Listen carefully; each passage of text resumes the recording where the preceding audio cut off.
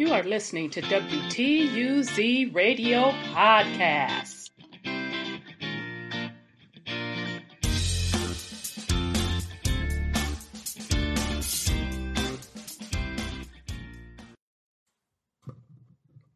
Welcome to WTUZ Radio Podcast. I am your host, Rhonda. Today's topic, it's not going to be new to anyone. I want to discuss with the family real quick the gentrification of America. And the reason I'm bringing up this topic is twofold, to once again just have people pay attention on their radar to what has already gone on in pretty much every major city in America. And the main purpose of me doing this particular podcast or topic is to once again point out that the wealth, the most important wealth, are two things. It's the people and the land. It always has been, always will be. So what ran across my feed was a video that a trust fund baby, actually it was a mini documentary that a trust fund baby made. He is a descendant of the Johnson & Johnson pharmaceutical company. And he made this back in 2010 or either 2011. And it's called The 1%. I highly recommend the video to everyone. I will definitely put on the right-hand side of the screen, I'll put a link to the documentary. But inside the documentary, he touched on gentrification. But the entire video is about the 1% and their impact on the world, and how the 1% is vastly different from the 99% population. So I highly recommend it. But the part that I want to focus on for this particular podcast is gentrification. So let's just real quick look at a couple things. Just a second for me, family. Getting my stuff together. Just wanted to pull one more article. We're going to start with the Gentrification in America report. So let me do a little bit of technology. All right, here we are. So this is from a site called governing.com. This came out in 2015. Gentrification in America report. Read our report on how gentrification has reshaped a growing number of urban neighborhoods. Okay, so this is Columbia Heights in Washington, D.C. is one of the fastest growing neighborhoods in the country. Now, throughout my adulthood, I've known a couple folks from D.C. And everyone that grew up in the D.C. area that's melanated told me how D.C. was the hood. And specifically how the White House, you literally could go like one block over from the White House and it was hood. And I remember that would always trip me out because I'm like, but wait a minute, it's right by the White House. And then I remember seeing this cartoon where they were showing the White House and then right behind the White House. So they show the White House looking all pristine and pretty. And then behind the White House, it was a slum.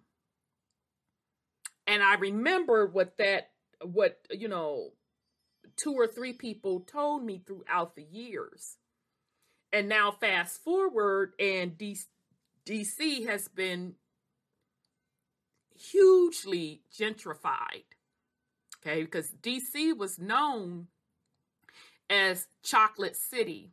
So meaning most melanated people live there. Okay? All right, so dramatic changes are playing out across parts of urban America, making many neighborhoods hardly recognizable from a relatively short time. A new class of more affluent residents is moving into once underinvested and predominantly poor communities. Development has followed, typically accompanied by sharp increases in housing prices that can displace a neighborhood's longtime residents. It's a scenario known as gentrification, and one that presents a growing dilemma for policymakers. To assess the extent to which gentrification has reshaped urban communities, Governing analyzed census tract data for the nation's 50 largest cities. Main findings from the neighborhoods examined include gentrification greatly accelerated in several cities. Nearly 20% of neighborhoods with lower incomes and home values have experienced gentrification since 2000, compared to only 9% during the 1990s. So that goes to show you right there when they ramped up gentrification. Okay? All right. Gentrification still remains rare nationally. It doesn't feel that way to me. With only 8% of all neighborhoods reviewed experiencing gentrification since the 2000 census. Compared to lower income areas that failed to gentrify, gentrifying census tracts recorded increases in the non-Hispanic white population and declines in the poverty rate. Researchers define gentrification differently. For this report, an initial test determines a tract was eligible to gentrify if its median household income and median value were both in the bottom 40 percentile of all tracts within a metro area at the beginning of the decade. To assess gentrification, growth rates were computed for eligible tracts, inflation adjusted, median home values, and percentage of adults with bachelor's degree. Gentrified tracts recorded increases in the top third percentile for both measure when compared to all others in metro areas. Where gentrification is occurring. A select group of cities experienced extensive gentrification in recent years. Perhaps nowhere were changes more visible than in Portland, where 58% of eligible tracts gentrified, more than any other city reviewed. Okay, so those that live in Portland, I knew one person that lived in Portland, and she grew up there, and back when we were in communication, gentrification wasn't happening then, and she grew up kind of hippie style. So I would just love to hear her take on it. Comparing 2000 data to the most recent census estimates suggest at least half of lower income neighborhoods also gentrified in Minnesota. Oh, I didn't know that about Minnesota. Seattle and Washington, D.C. In terms of raw totals, the highest number of tracts, 128, gentrified in New York. Okay, so New York, it should scream out to us immediately, Harlem. Y'all remember when ex-pres Bill Clinton got his office in Harlem. That was after he was no longer president. And people that really watch the real estate markets said then, get ready for gentrification in Harlem. And they were absolutely right. That was the start of gentrification in Harlem. And since then, most of the places that were known as predominantly melanated or inner city or rough in New York, not all of them, of course.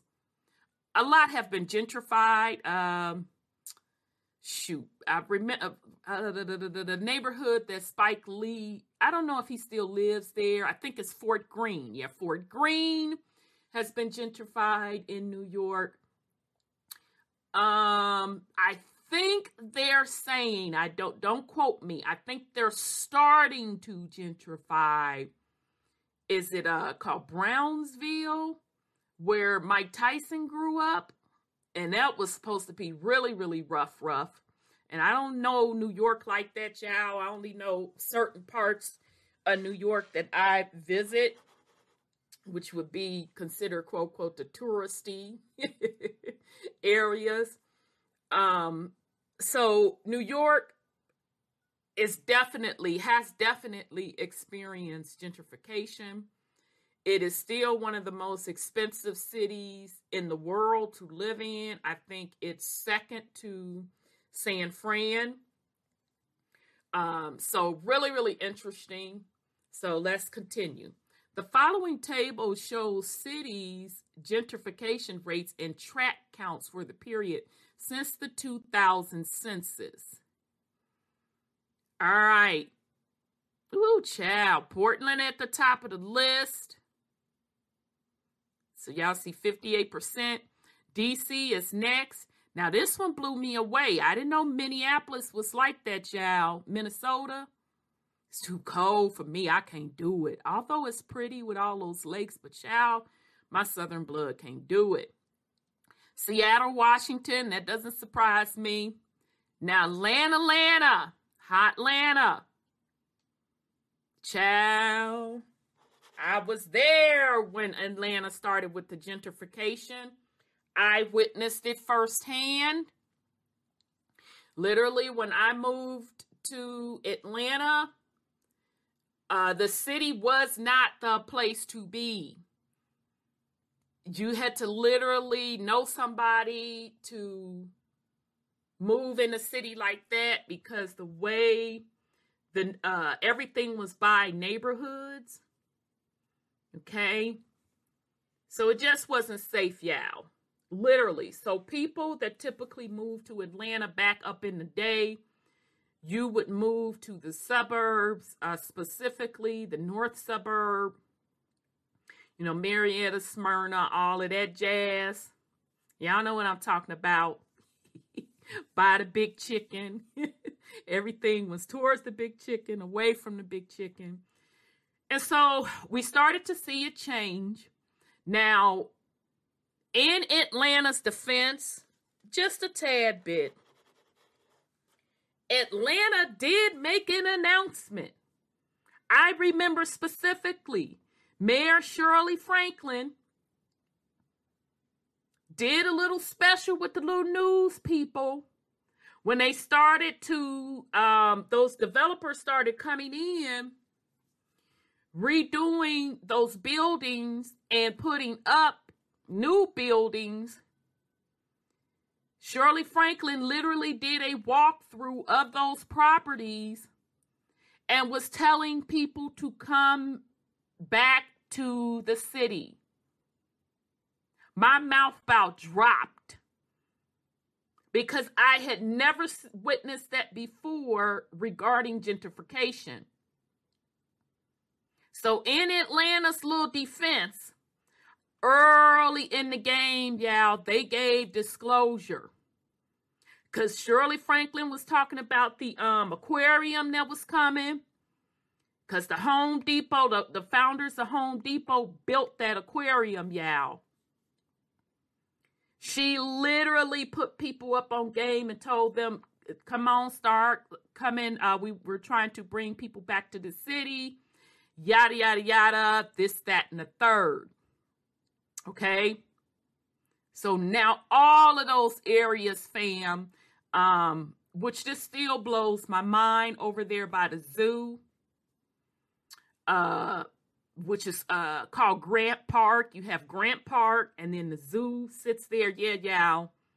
Country so literally the zoo is in the city. That's considered the east side. They told me they used to be the hood. I said, wait a minute, what? Huh? Wait a minute, what? How the zoo gonna be in the hood? They're like, we telling you this used to be the hood. Child, let me tell you something. You try to go to Grant Park now to buy a home. You're lucky if you can find something at $300,000. Okay? But beautiful neighborhood. They really done did it up. Gentrified all day long. Not too many new homes there. They really refurbished those existing old school homes. Okay? Made a total neighborhood out of Grant Park.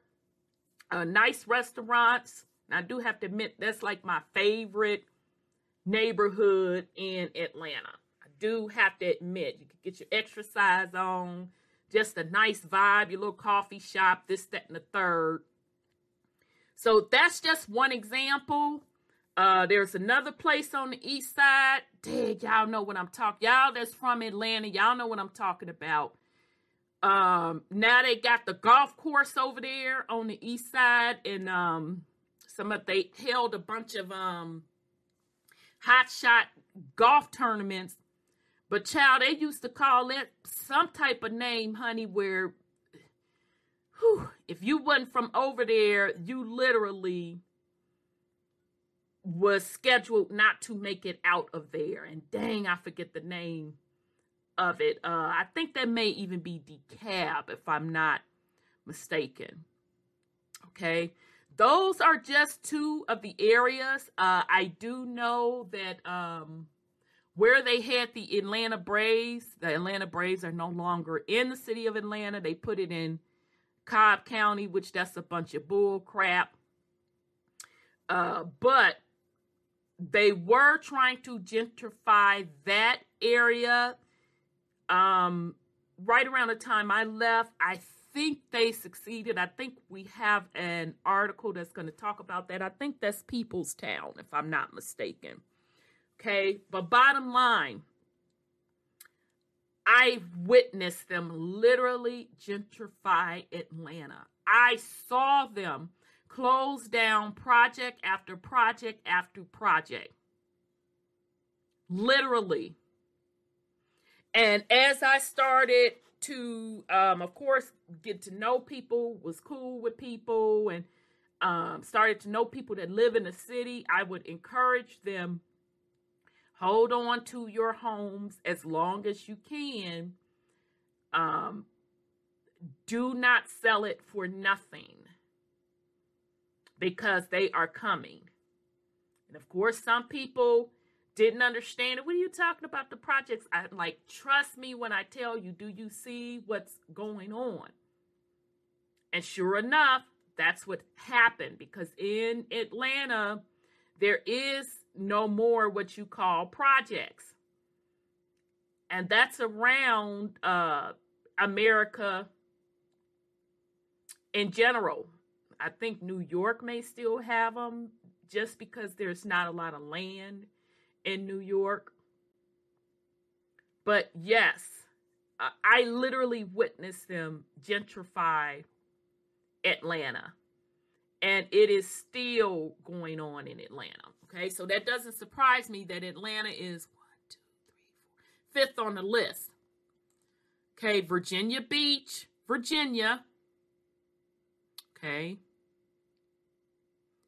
Denver, Colorado. I remember a lot of young Caucasians moving to Denver. Ooh, child, I remember this back in the 90s when they started moving to Denver. So that one doesn't surprise me either.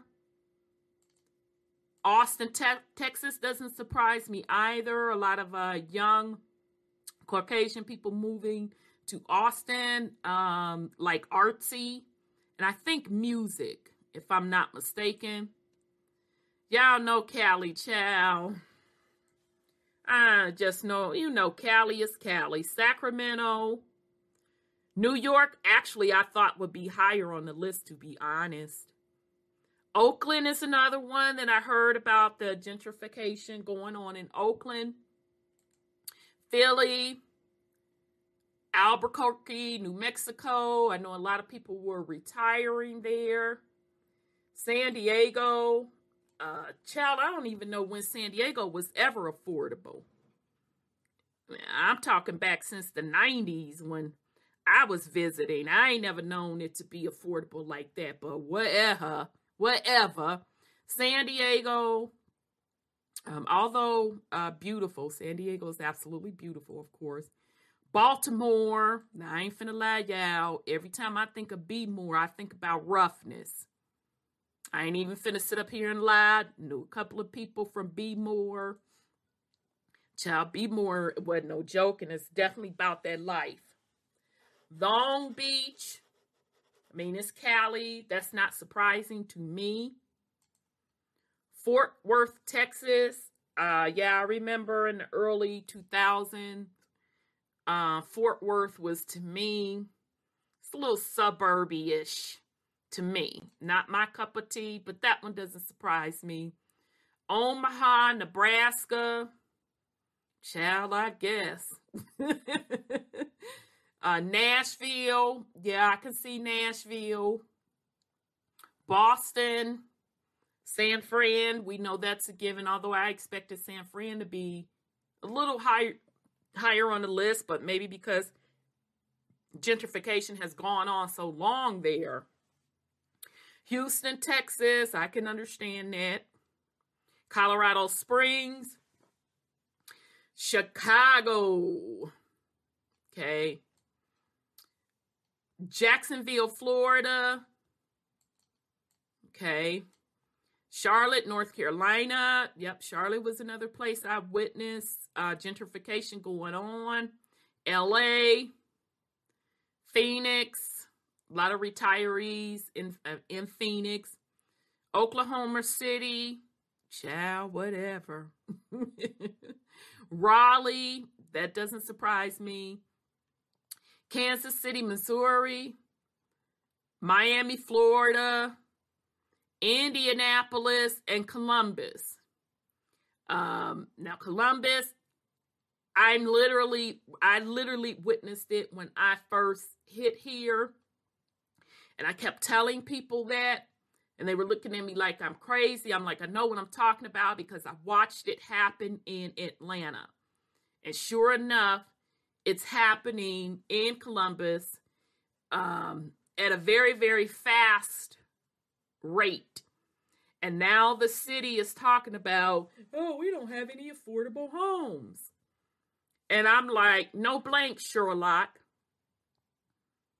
Because in Columbus, they have a lot of young folks coming out of school with Ohio State University, and they're getting, nice jobs, making a good income, plus professionals moving to Columbus for the jobs because you have, believe it or not, a lot of tech industry here because there's a lot of industry here. You have a lot of big retail here.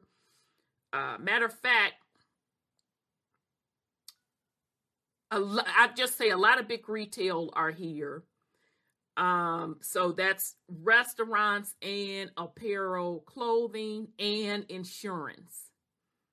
Okay, so Indianapolis, I don't know what industry they have, but they're right next door to each other. Okay, so yes, I can vouch for that, and I literally saw that as soon as I got here. Because Columbus was known for low cost of living. I mean, really low cost of living, but they always had the good jobs, and the jobs paid competitive, and the low cost of living is here. Now, the cost of living has risen, although they still have the good jobs, but the people that don't have a certain type of jobs are really, really struggling. Okay, so I can't vouch for Indiana or Indianapolis, but that's what's going on in Columbus. Milwaukee, Arizona again, San Antonio, and doesn't surprise me, Texas is going to be on this list a lot. Texas is a place, and I can only vouch for since the 90s. If you don't have a job in Texas, you don't want no job. That's just the way it is. Texas has a lot of industry there, a lot of tech companies there. Their tax policies is what attracts a lot of businesses to Texas. And their people don't pay state income tax. Okay? So back in the 90s, it was really, really attractive to live in Texas. You got a lot for your money, this, that, and the third. So having Texas on this list, it does not surprise me. A few times, having Texas cities on this list a few times, it does not surprise me whatsoever. I expect for Texas and California to be on this list a lot. Child, Fresno. Child, let me sip this water. Now, child, Fresno. Those of you from Cali, y'all know y'all laughing with me, right? Because, child, Fresno was just known as hillbilly and ghetto and just ratchet, honey. So child, they talk about gentrification in Fresno. Child. Okay, Wichita, Louisville, Dallas. That doesn't surprise. San Jose, Memphis, Tennessee. Child, Memphis, another one. Cutthroat, stab, cut. I didn't know Memphis was rough like that, child. Somebody had pulled me to the side. I was on vacay, kicking it down, downtown Memphis on the little train, feeling the little vibe. I'm like, oh, this might be a nice little place to chill. It's like, honey, don't let Memphis fool you. They will cut your throat. I'm like, what? I'm like, Memphis ain't rougher than Atlanta. Person looked at me, you better go ask somebody about Memphis. But yeah, I did hear that they are doing gentrification in Memphis as well. Tucson, Tulsa, child, let me sip, Cleveland. Yeah, I take that back because I think they're trying to bring downtown Cleveland back. So if y'all in Cleveland, honey, you could get some of that downtown property, go on and snatch you something up and hold on to it. I forgot they were trying to bring Cleveland back. Y'all see Detroit is low. Po Detroit. Child. Po Detroit. So that's that. I don't know what they're going to do with Detroit because it sits in a good spot. But you can see it's at the bottom of the list. Las Vegas is at the bottom of the list now for gentrification. But I remember back up in the day, in the 90s, Vegas was hitting. You had a lot of people moving. And then El Paso and Arlington, they're claiming pretty much 0%. Okay, so that's the list of where gentrification is occurring. And what was this article? 2015. Okay, so this is the governing analysis of 2009 through 2013. Okay, so this was all the way up to 2013. And keep in mind, this was also during the time of the housing crash. Okay. All right. So this data is going to look a little bit different when they're probably going to publish the new data, maybe hopefully next year sometime, since we just did another census. So hopefully next year sometimes they'll get the new data together. All right. So while it has become much more prevalent, gentrification remains a phenomenon largely confined to selected regions, not yet making its way to most urban areas. In the majority of cities reviewed, less than 1/5 of poorer, lower-priced neighborhoods experience gentrification. If all city neighborhoods are considered, including wealthier areas not eligible to gentrify, less than 1 of every 10 tracts gentrified. Cities like Detroit, El Paso, and Las Vegas experience practically no gentrification at all. Okay. I can't speak for El Paso. I don't know El Paso like that. But we know what it is in the D. Las Vegas, I would have to have somebody else speak on that. I'm just guessing because it's already built up with all them casinos. I just know back in the 90s, it was a bunch of people moving to Las Vegas buying homes. But I do know during the housing crash, also Vegas got hit pretty hard. Okay, so how gentrification is accelerated. The initial seeds of gentrification date back several decades in some communities. In fact, a British sociologist first coined the term gentrification in 1963. Gentrification particularly accelerated, though, in recent years as growing numbers of Americans opted to pursue urban lifestyle styles. Now, I'm going to say, I look at gentrification now even deeper than what I did before. Sure, it is most definitely a social issue, and that's including economics and wealth and race.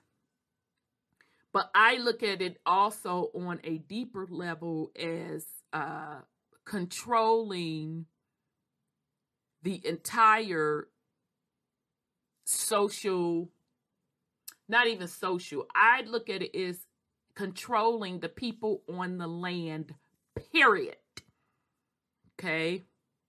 I look at it in the deeper sense of how resets are done, where they keep shifting the people around on the land and having people live where they want people to live.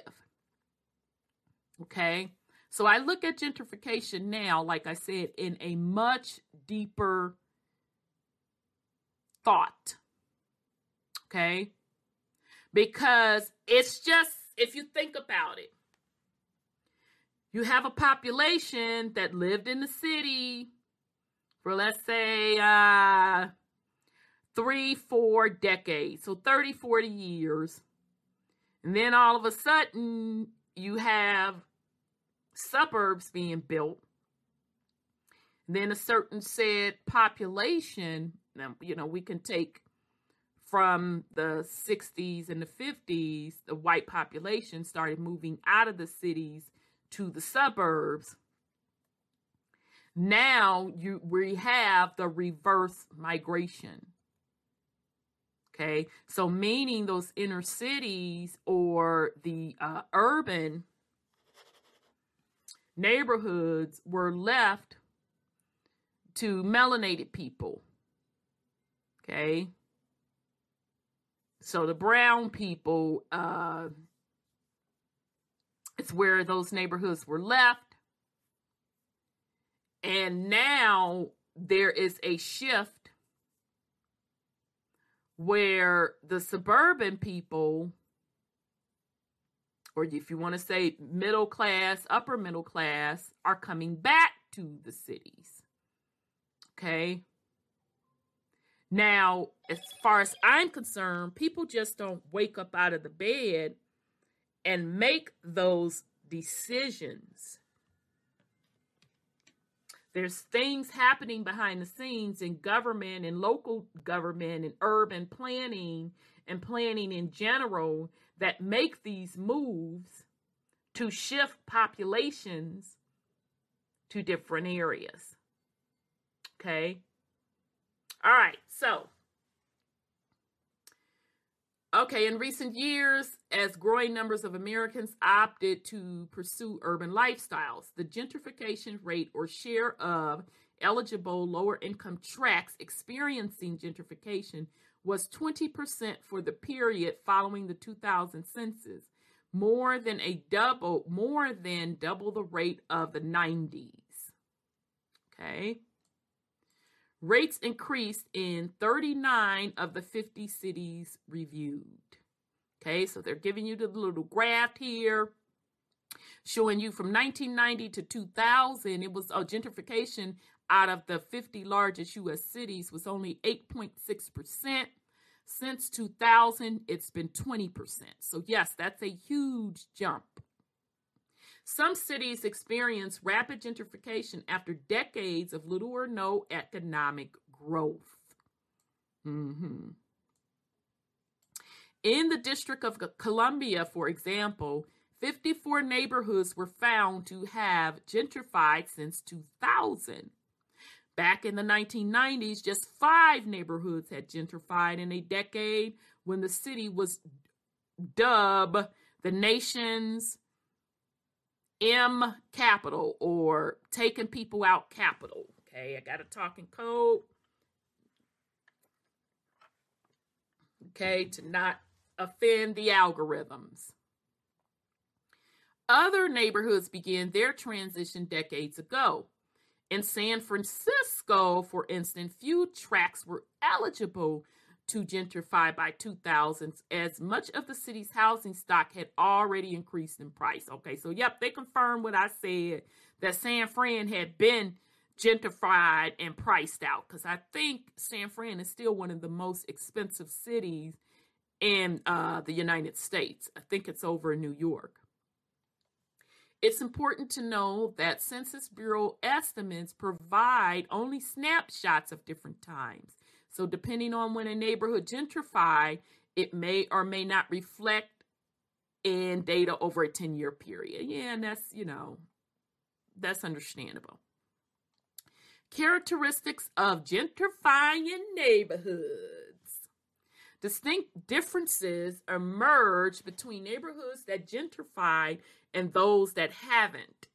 Neighborhoods gentrifying since 2000 recorded population increases and became whiter, with the share of non-Hispanic white residents increasing an average of 4.3 percentage points. Meanwhile, lower income neighborhoods that failed to gentrify experienced slight population losses and saw the concentration of minorities increase.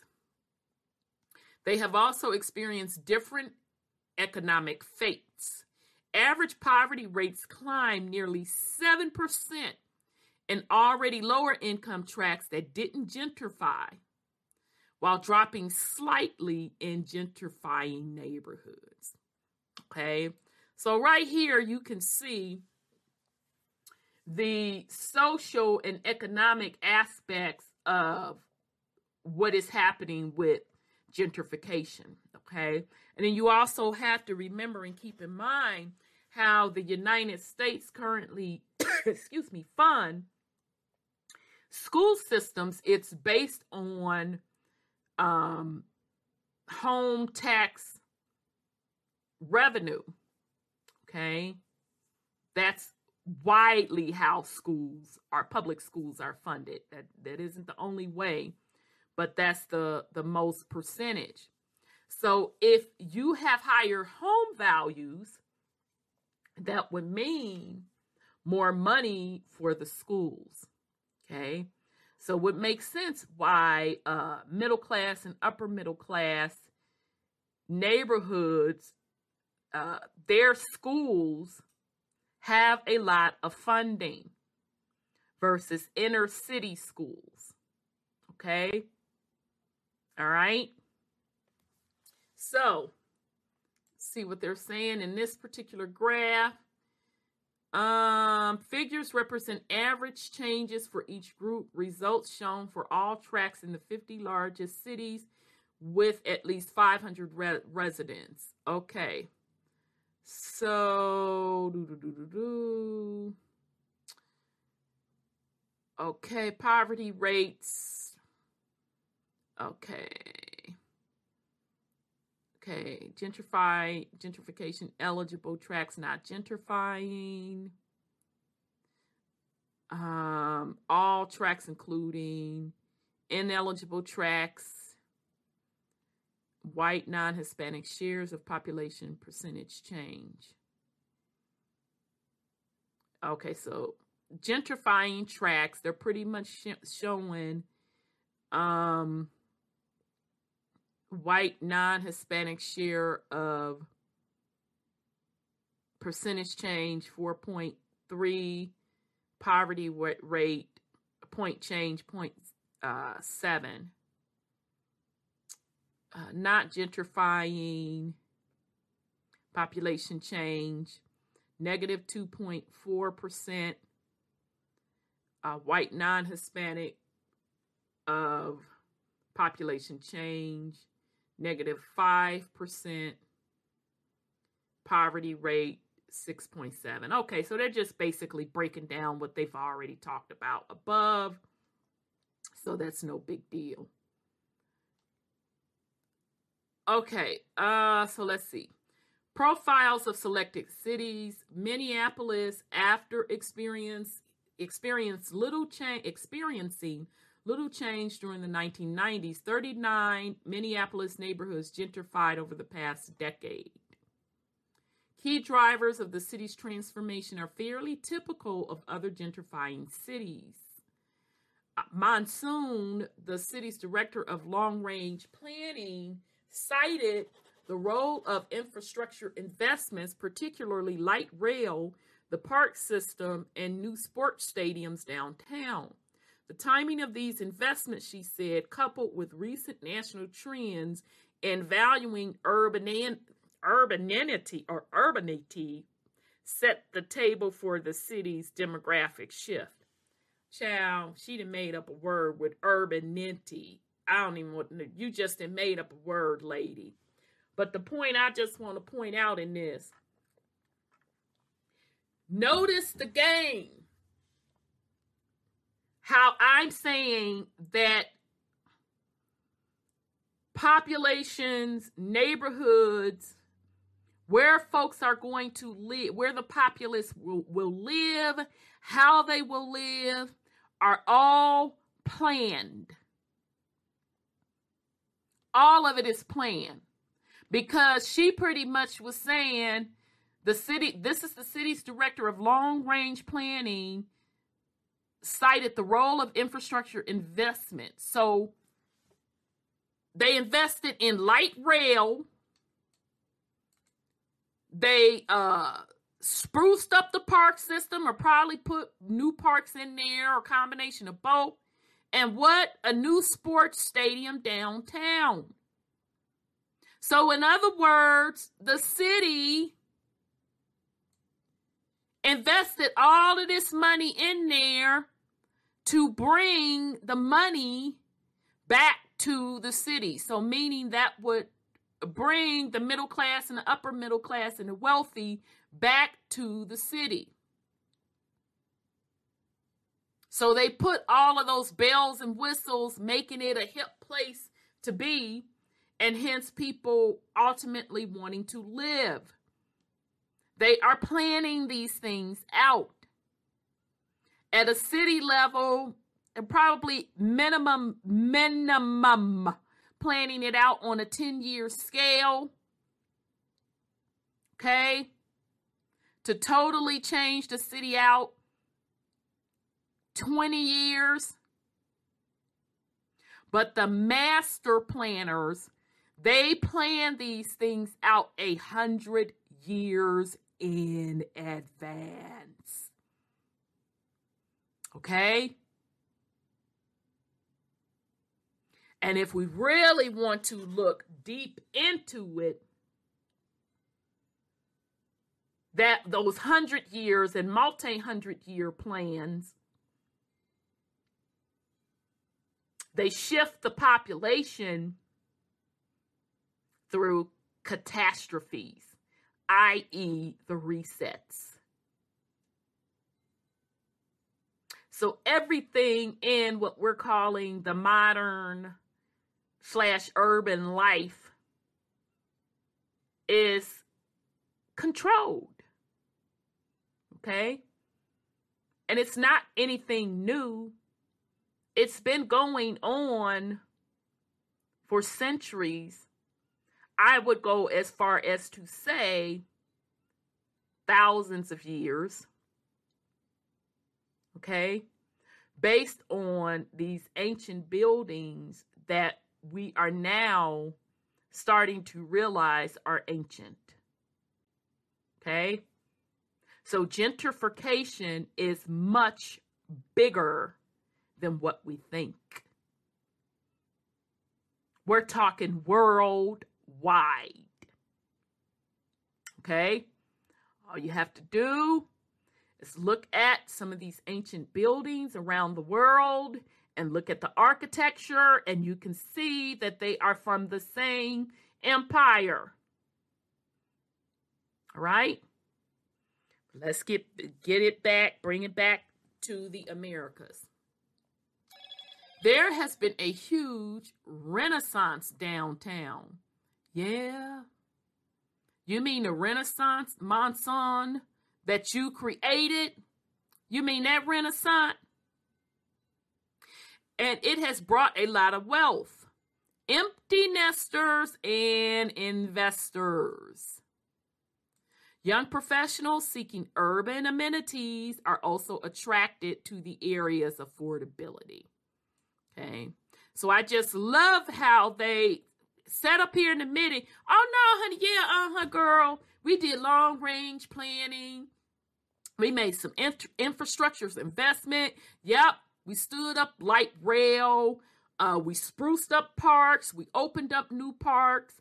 Yep. And we also rebuilt the new stadium, gave the sports team tax breaks to stay downtown. But there's a renaissance. You mean the renaissance that you created? You mean the renaissance that you planned for? Oh, okay then, girl.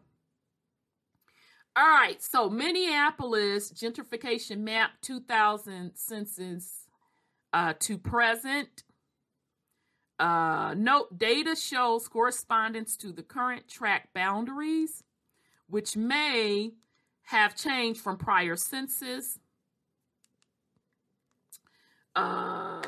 years. Figures are calculated from 2009 to 2013. Portland, Northeast Portland is home to some of the city's oldest neighborhoods. Okay, I didn't know that.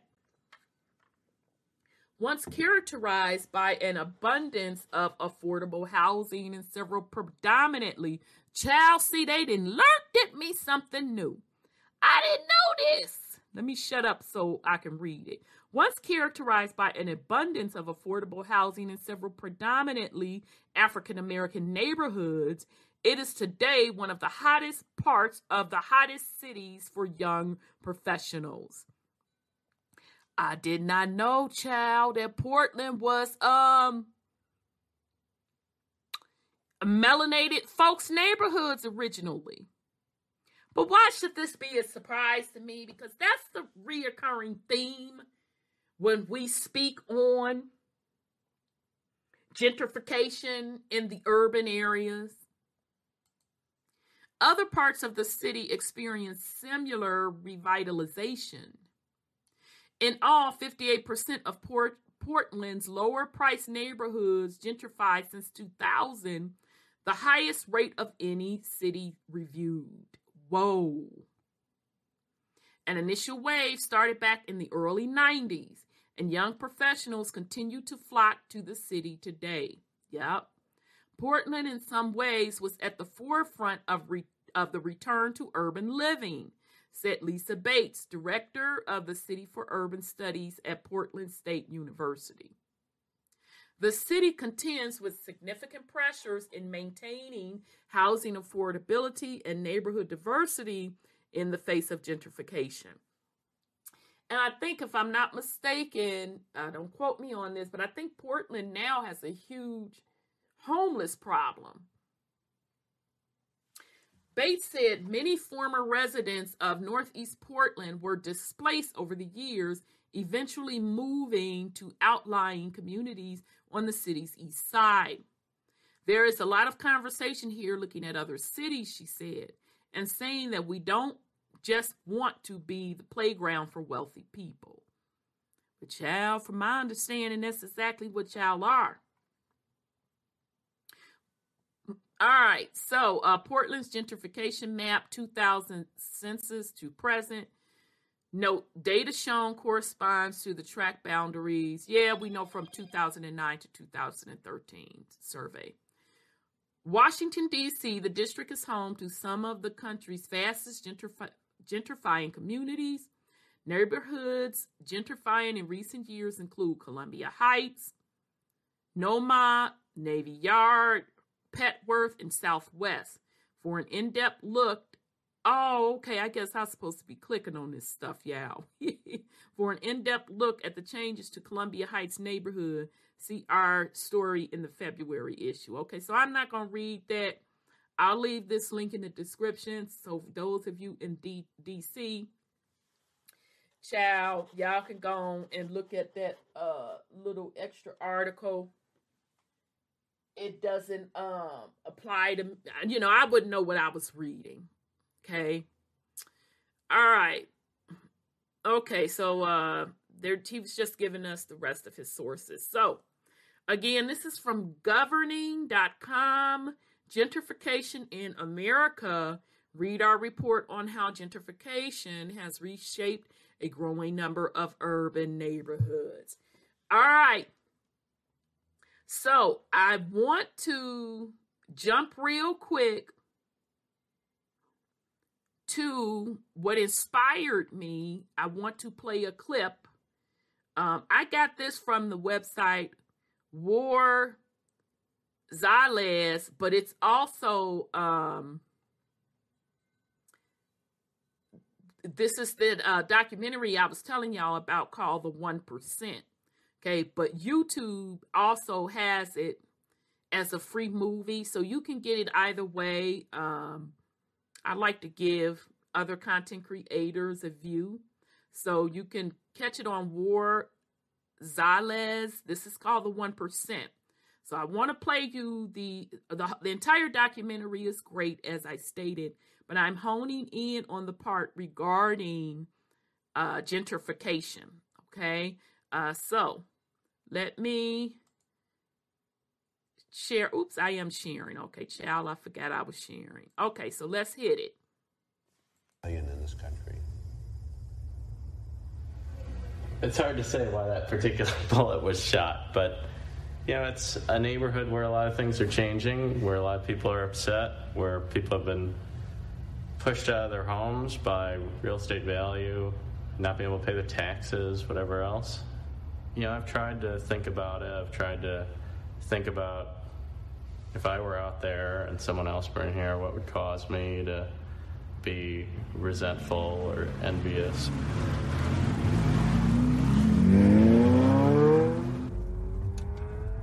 The south side of Chicago is one of the poorest inner-city communities in America. But now rich people are moving in and creating some serious changes in the neighborhood. Mr. Pants? Hey, Mr. Pants. Come on in, Mr. Pants. Pants. Mr. Pants is my second kitten. I had a kitten growing up, and when I went to get King, my first Mr. Pants, my father told me, you don't have to buy the first kitten you see. Well, I walked in, he kind of came over and purred, and I was like, I want that one, First kitten I saw, I bought it. Well, buying a condo was kind of similar. I walked into this room, and I said, wow, I've been in a lot of the coolest houses in Chicago. I've never seen a room like this. Let's get this condo. So I got with my dad, and we talked about it. And I said, wow, I gotta run to an ATM and get the deposit and whatever. I was just freaked out about it. 30 days later, I owned the place, and haven't regretted the transaction since. It's a very thought-provoking place. You see the train go by, and you're reminded that there are other places in the country other than Chicago. And you see what used to be housing projects and are suddenly condos, and you wonder what impact you're having on the city and who lives here, who can afford to live here.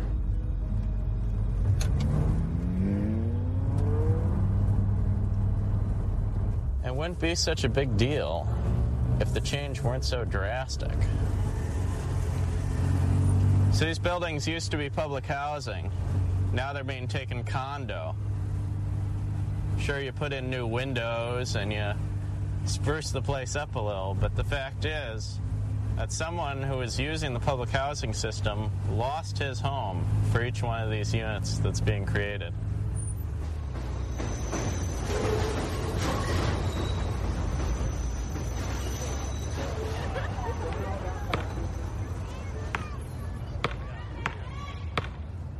Happening too quick.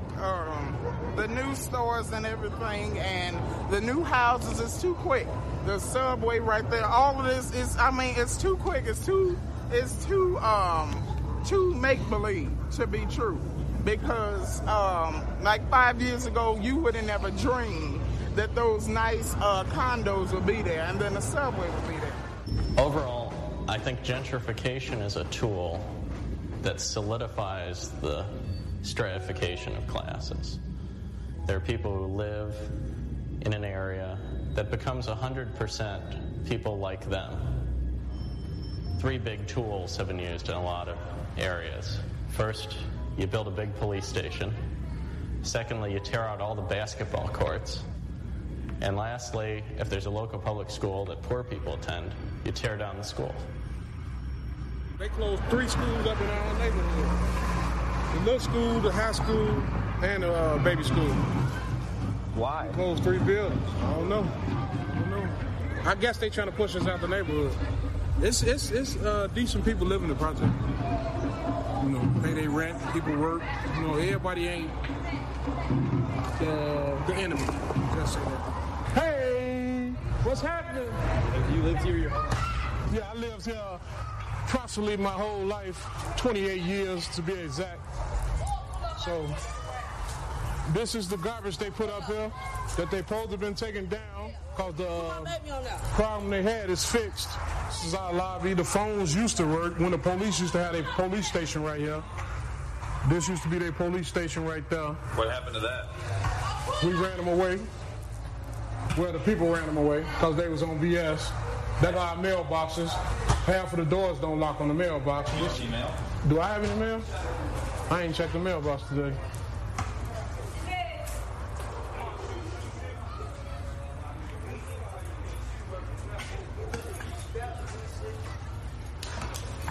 No. Oh, I got a bill. Yep, I got a bill from Tribune that I'll never get the newspaper if they send it to me. The changes in the neighborhood is changes in the neighborhood around us, not to us, around us. We got 1.5 schools in our neighborhood. 35, 40 kids in one classroom with one teacher. He can't teach everybody all, he needs some help. So that's why all the kids, when they go in class, if they ain't getting no attention, they gonna run away. This land is worth more than what the niggas over here can give them. So what can you do with them? Displace them, and the ones that you don't want over here, you get rid of them. You get rid of them. And what you use as an excuse, use the drug dealers, use the cocaine house. You know what I'm saying? Cocaine dealers. You know what I'm saying? You use the people that's over here doing nonsense to try to get rid of nonsense. We grew up as a family. One building to the next building to the next building. You can sit up here and talk all you want to, but yet still, we love our kids. This is my son. Come here. This is my son. Do you feel like your kids have an opportunity to get rich in this country? Hell no. Hell no. They ain't no rappers. My kids ain't gonna be rappers. They ain't gonna be rich. It's easier to just cleanse the earth of these people, send them to the far reaches of the universe, and the mayor's office will build a big police station, build a bunch of townhouses, the yuppies will buy in and bougify it, and suddenly we'll have a community. Yeah, there'll be a bunch of people displaced. Yeah, there'll be... I just had to stop. Honey, he got a lot of nerves. I straight wanted to use some very choice words on him. Sir, you're not indigenous to this land. So these people, child, see, now this is the privilege I be talking about that make you cuss somebody out. Okay? Because those people or these people that it's easier to get rid of, most of them are indigenous to the land where you're truly not. And just the attitude and the privilege of some of these folks that are coming in, gentrifying these neighborhoods, it's disgusting. And he's one of them. So I try to keep these podcasts clean, which I will keep them clean, because otherwise, baby, I would have lit him all the way up. All right. So I just had to stop that because I was just so disgusted with his attitude. There'll be a bunch of crime problems, but it's easier. We found the easy solution. Charles Darwin did not invent the term survival of the fittest.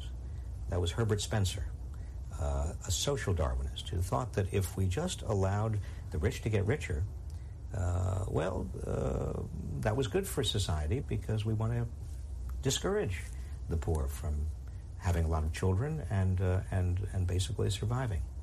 That kind of social Darwinist notion has stayed alive in certain quarters, and I believe that it is there behind much of the economic policies we are now seeing.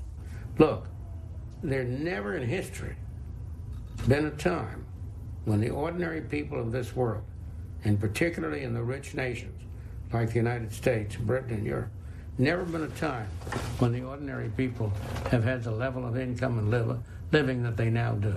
But what about the tens of thousands of people whose lives were affected by the decision? You can't make an omelet without breaking eggs. You have a system which is overwhelmingly yielding good results. But there's no question that it's not perfect, and there are cases and people will get hurt. But that's true of any system. Doesn't it make you nervous when you see so many powerful and extremely wealthy individuals sitting there directly influencing those politicians when we're in a democracy? They're not influencing anything. They're playing a role in the political system, but Congress is ultimately going to be influenced by public opinion, by what the public wants. The public will get what the public wants. All right, fam. So, again, I highly encourage you to watch this documentary. I'm going to leave a link in the description. So this is called The 1%. You can get it off of YouTube channel War. Celeste, the younger man that was interviewing the old head, it's his documentary. He is a Johnson & Johnson, the pharmaceutical Johnson & Johnson descendant, interviewing the 1%ers. So take a look at it. It is very, very, very, very good. Okay. Now, I wanted to play that to just show just a snippet of what went on in Chicago. Those that are familiar with Chicago or grew up in Chicago, such as myself, we understand the dynamics. We also know that Cabrini Green, which was the project that was featured in this documentary, was one of the roughest not one of, was the roughest in Chicago, and at one point was the roughest in the world or in the United States. Okay. So that particular documentary was, I think, put out in either 2010 or 2011.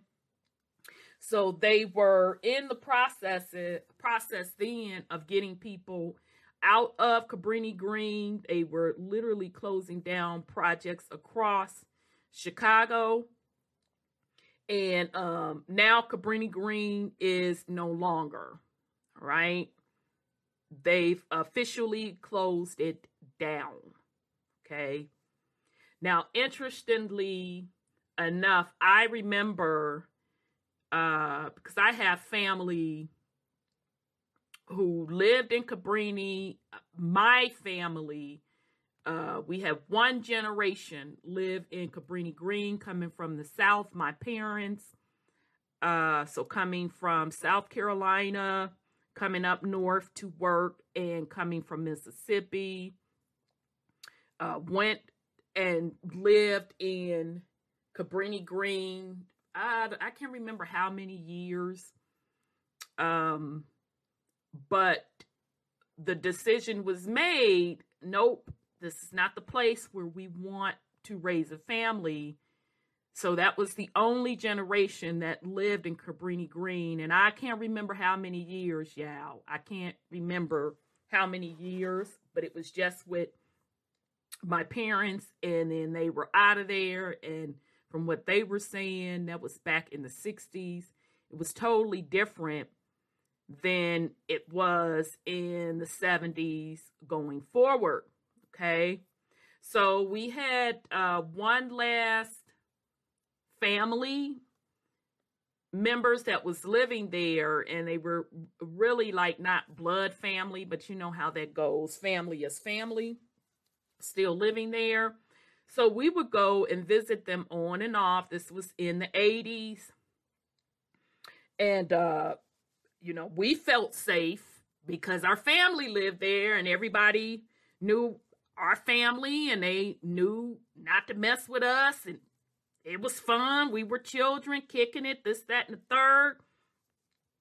So I remember being the oldest, me and my other cousin, we were like, oh, let's go. I forgot where we were going, and we walked, and it was just so close to downtown, and that just always fascinated me. So when I came back home, I told my mom, I'm like, Mom, you know, that just really trips me out how we're able to walk to downtown. And it wasn't really downtown, but close enough downtown, or the good parts.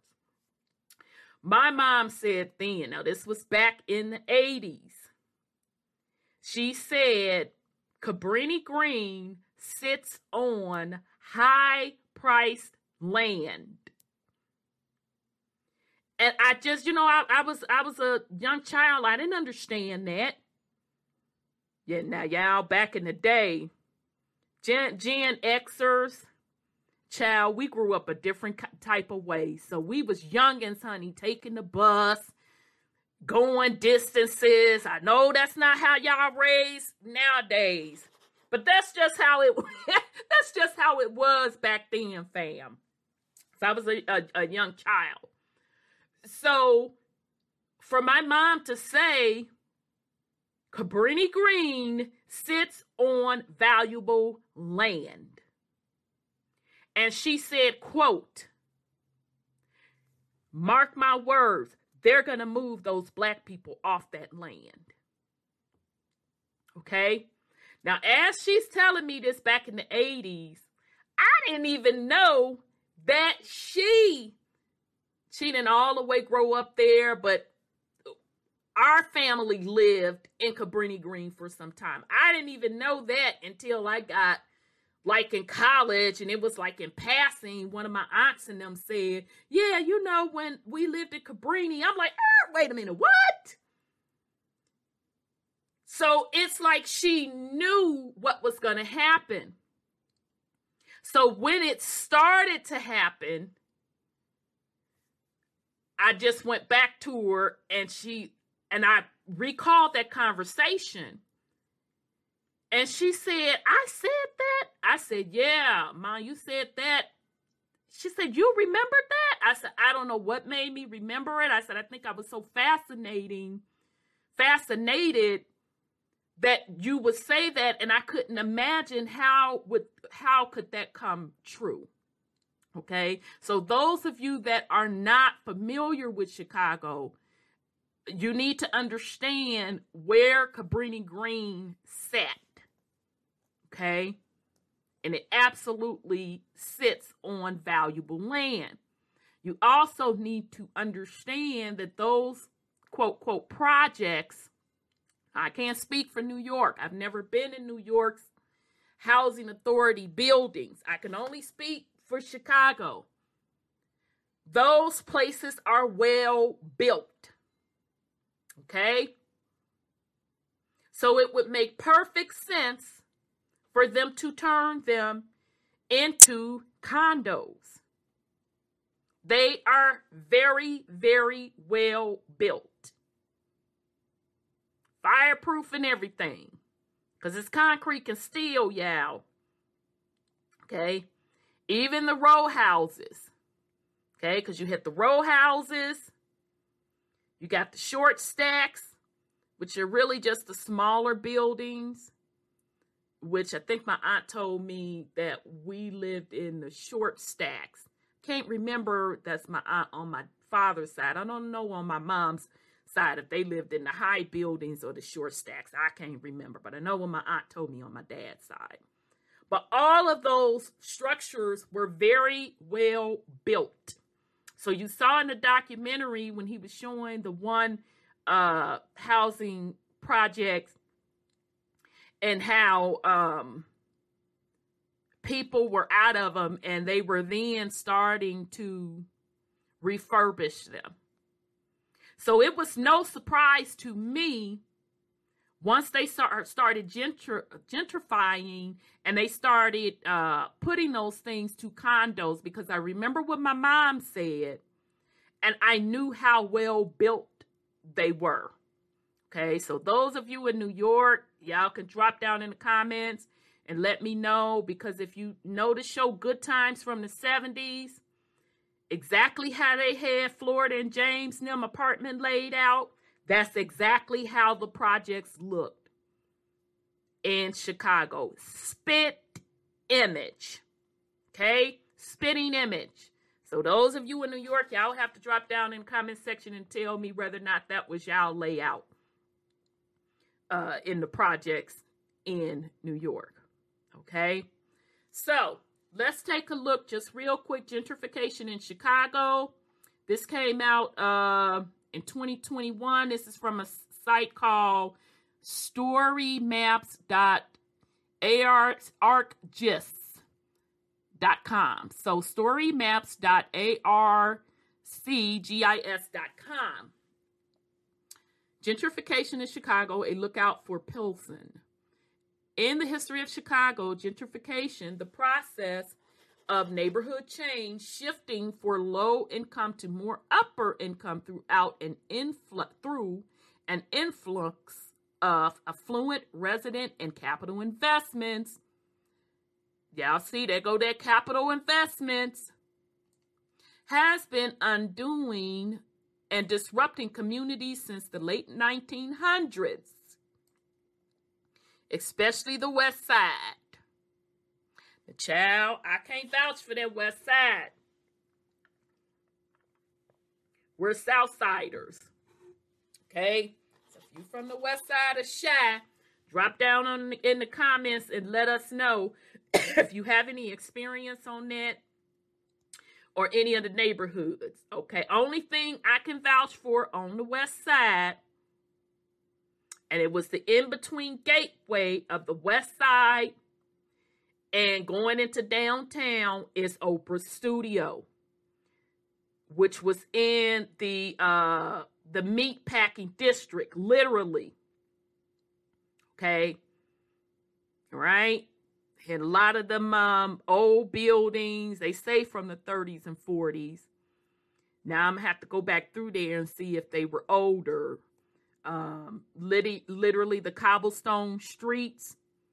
But where Oprah had bought her studio was right between the west side and the downtown. And then they also built the Chicago Bulls Stadium, because that and Oprah studio were in walking distance. And, Oprah got the inside anyway. I'm sure she got that property for dirt cheap. And now that whole area, honey, is swagged out.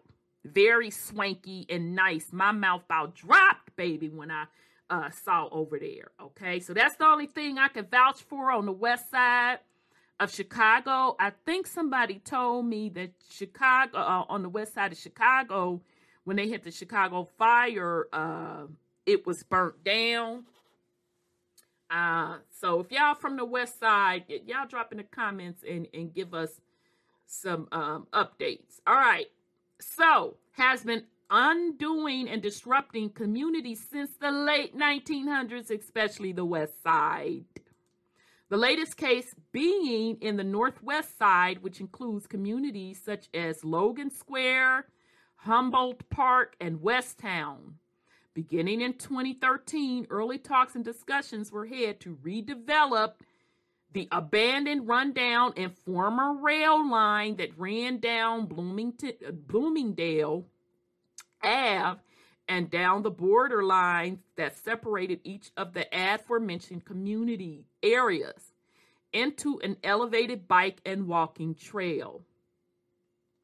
When the mayor, Rahm Emanuel, as the spearhead, in tandem with the city's support and collaborative efforts, the trail opened in 2015. Child, let me tell you, Rahm Emanuel, that man had a lot of power. A lot of power.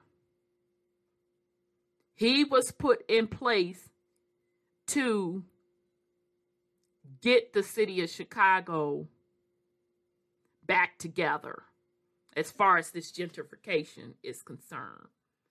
Okay, so child, let's look at this bike trail. Can I blow it up? Yeah. Oh, shoot. Let me see if I can blow it up for y'all. That's nice. So y'all see those buildings? Okay, we could say maybe they're from the 30s and 40s. Okay, but I have to take a deeper look at the west side to see what's over there. Okay, that walking trail is nice though, honey. I'm not finna sit up here and lie. Okay, while nearby residents were eager for the constructive change and the introduction of vibrancy and social life to their communities, the opening of the 606, more formally known as the Bloomingdale Trail, brought socioeconomic ramifications they did not expect or plan for. Child, I could have told them that. Y'all saw what they did to Cabrini. You thought you was exempt? All right, so they giving a little map, the map of the 606 Trail, as seen, laying on the borders of Humboldt Park and Logan Square. All right, so there you go, showing you. Okay, now I want y'all to remember Chicago was the city for the World Fair. Remember that? Mm-hmm. That World Fair that ran all along the lakefront.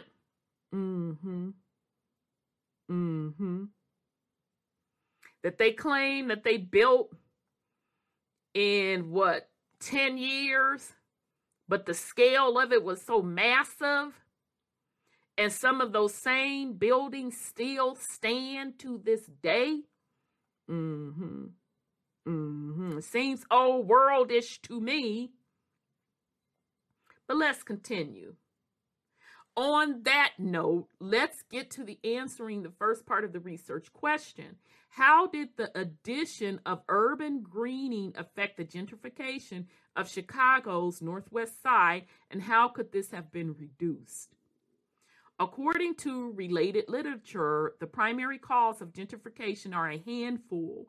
For one, job access has prompted the shift back within inner city limits as younger generations seek to be ever closer to the central business district. Due to the long working hours and shorter commute times, some researchers argue that young workers tend to favor time instead of suburban peace. Second, another major player in the powerful thrust back to the city is the wealth of opportunities for college, which that makes sense. Undergrads and the sheer number of amenities. In other words, the proximity to experience, be it social or academic, okay? Because a lot of the universities, you have like either the satellite universities are in the city of Chicago or the universities. The University of Chicago, which is, if it's not Ivy League, it's definitely one step under Ivy League. That is in the heart of the city. That's on the east side of the city of Chicago. Not too far, y'all, from a lot of those old World Fair buildings and structures. Okay, matter of fact, that's going to make me pull some pictures on the University of Chicago campus to see what's up with that, because it wouldn't surprise me if some of those World Fair buildings are still standing on those grounds as well. All right.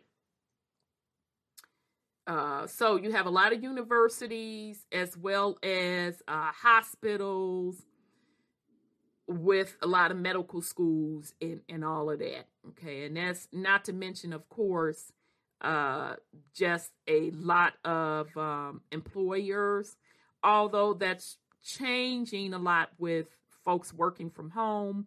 But Chicago's nightlife in the city has always been great. Always has been great. All right. Third, the decreasing crime rates.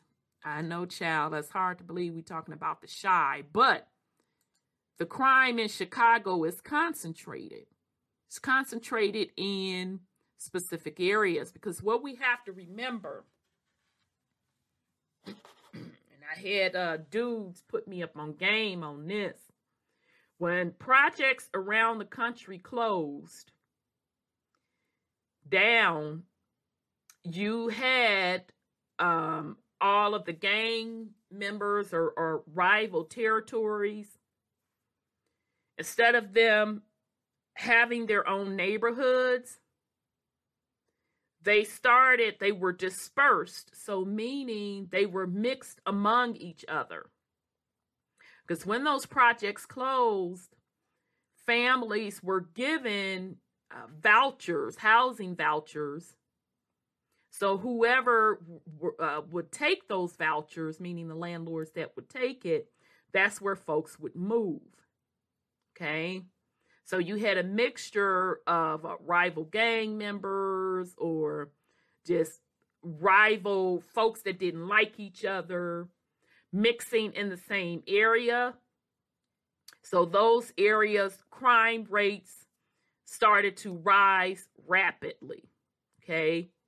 So in the meantime, as always the case, the middle class, upper middle class, and wealthy areas, crime stayed the same, which was low, but the crime in the city, specifically these gentrification areas, started to decrease. And they were decreasing because the projects were dismantled, right?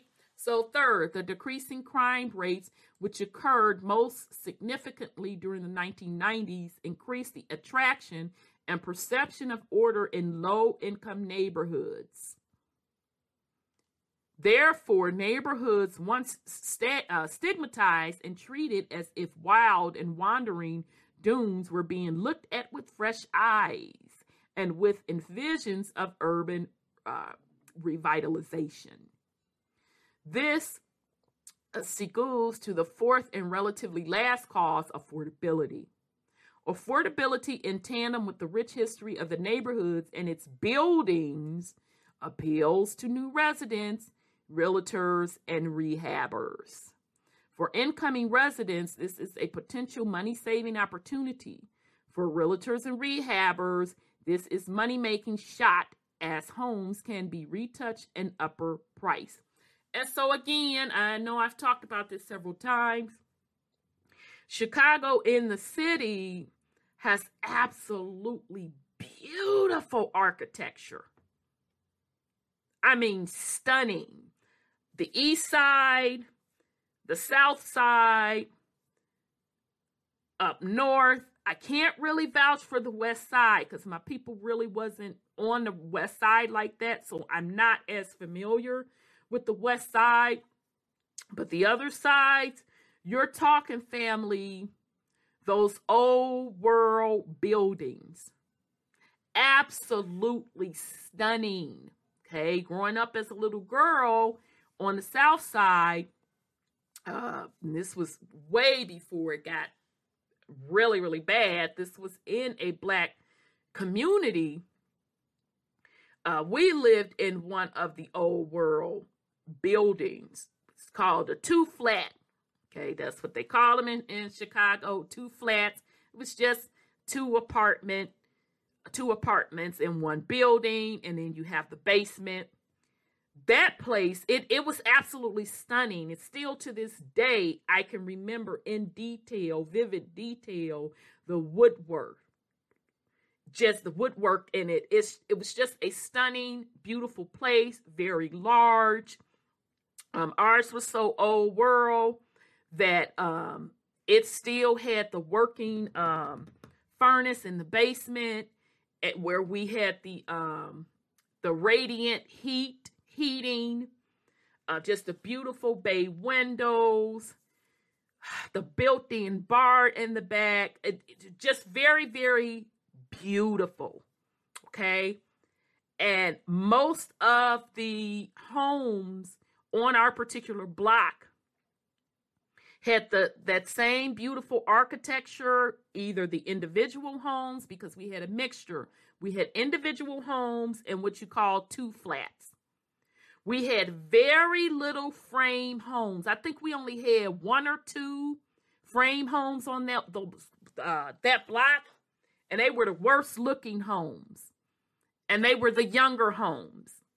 So it would make absolute sense that folks moving back into the city would snatch up those properties for pennies on the dollar, refurbish them, and then sit on them as a gold mine. And that's literally what they did in parts of the city of Chicago. Okay? All right. So, therefore, with these causes in mind, the impacts of the 606 were inevitable.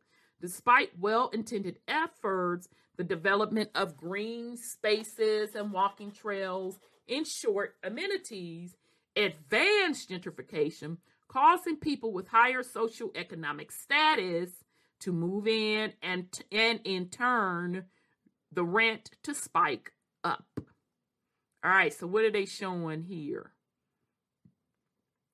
Okay, so they're showing the higher income, a map of the city. And they're showing the higher income, and I'm assuming that the areas that are darkened are the higher incomes. And as it should, you can see the areas closest by the lake are higher income. But those of you from the Chi, y'all know Evanston is rich money. et cetera, et cetera. So let me blow this up for y'all. All right, I blew it down. Okay, so you can just see Chicago and blow it up so you can see where the money resides, okay, based on the neighborhoods. Okay, now I just want y'all to keep in mind that, and I am going to get to doing the old World Tech Hidden in Plain Sight on Chicago, that World Fair occurred in Chicago along this coast, the Lake Coast. Okay. All right. Okay. Okay, map 1 with census tract data from the year 2010 shows median household income helps provide insight into gentrification on the northwest side of Chicago by setting the foundation for the analysis. In partnership with Map 2 and Map 3, the maps demonstrate the increase in median household income over 10 years. Because the data is of tracts with overlays showing communities' borderlines, the nuances of change are especially evident. For example, Census Tract 2301 to 2303, located on the northeast side of Humboldt Park, had a median household income of $38,000 to $48,000 in 2010. Okay, so let's look at map 2. Okay, so they're just showing you a little bit more in detail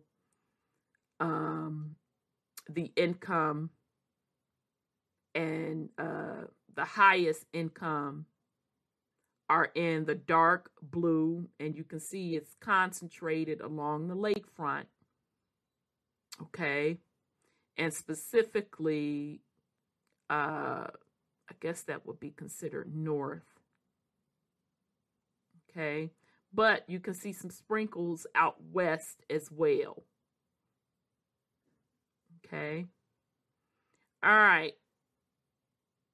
Okay, let's see here.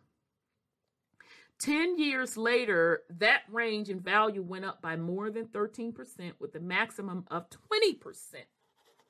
Overall, the area of Humboldt Park became more lightly shaded blue, illustrating how the community altogether is becoming more at pace with the city's average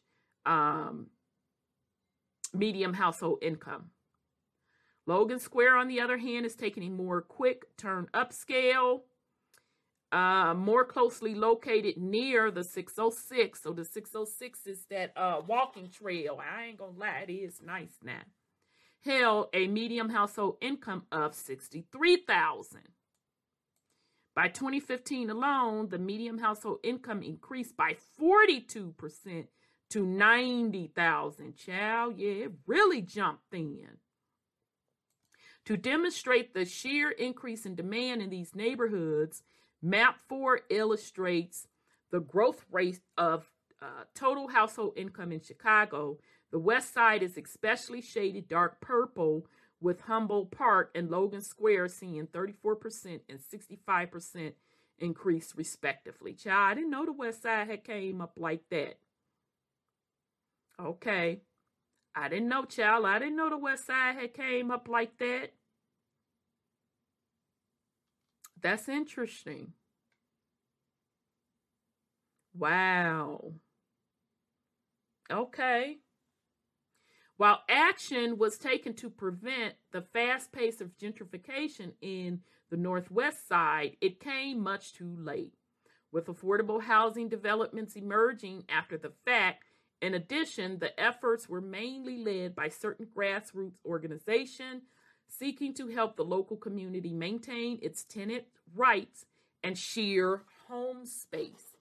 Map 5 shows affordable housing development in Chicago, along with the density of development near the 606, such as Lucha Affordable Units. Lucha is one of the grassroots organizations that have been working in Logan Square to preserve its affordability. Now, I do know in the Chi, child, the income tax, well, in the state of Illinois, not the income tax, the homeowners tax, child, they done lost their doggone mind. So I do know that a lot of people are moving up out of Illinois because of their tax policies. All right, so I do want to put that in there. So Chicago is another city now that, they got a lot of issues. And the state of Illinois in general, honey, got a lot of issues. They're broke. Okay. All right. So they're showing on this particular map, this is the affordable housing near the 606. Okay. All right. All this leads to the second part of the research question. How could the 606 serve as a lesson for the Pilsen and the Little Village with the incoming of the Paseo Trail? Child. Moving forward, a simple solution is to implement with inclusivity and collaboration by inviting community members, holding public deliberations, and keeping local needs of top minds. For instance, small local gardeners or gardens, rather than impressive greenway projects, could help restore the neighborhood's air quality while maintaining its intimacy. Okay, so, this is Inglewood's Echo House. That's pretty. Child, Inglewood was rough. Now, I don't know if it's still rough, but Inglewood was rough back up in the day. That's on the south side, fam. That community garden is really, really cute. It's really, really cute. All right. The following solution, and just real quick, anybody that you live in the city, matter of fact, to be honest, I don't care where you really live. It is important for you to be involved in your community. That's especially if you live in these urban cities, and that means going to those city council meetings, okay? When they're having those zoning planning meetings open to the public, you need to go there. You need to be following what is going on. You will be surprised at the amount of information you find out. That's how I was able to keep up with so much stuff in the city of Atlanta, because I would go to those meetings. I knew the officials. It just makes a world of a difference. And sometimes the community can move things. Actually, a lot of times they can. It's just that most people aren't involved. I've witnessed it myself personally. Okay, so just a thought. Okay.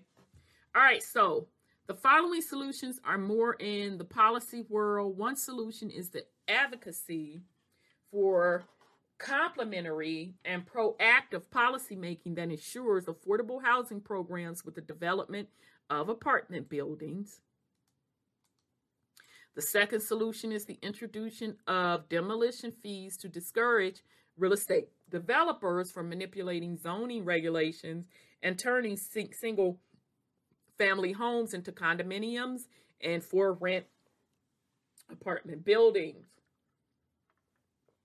For instance, in Pilsen, much of the neighborhood is zoned RT4, which is the residential only zoning class. However, because many single family homes lie in the zoning class rather than the RS1 single family zoning class, the neighborhood is being upturned by incoming developers who are exploiting the technical leeway and constructing rental units in place.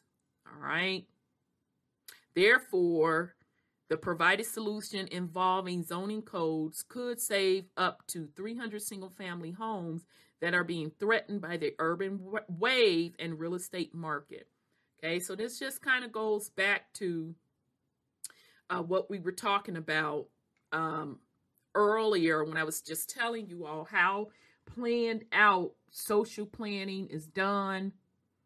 And at the city level, at a minimum, they're planning out on a 10-year scale.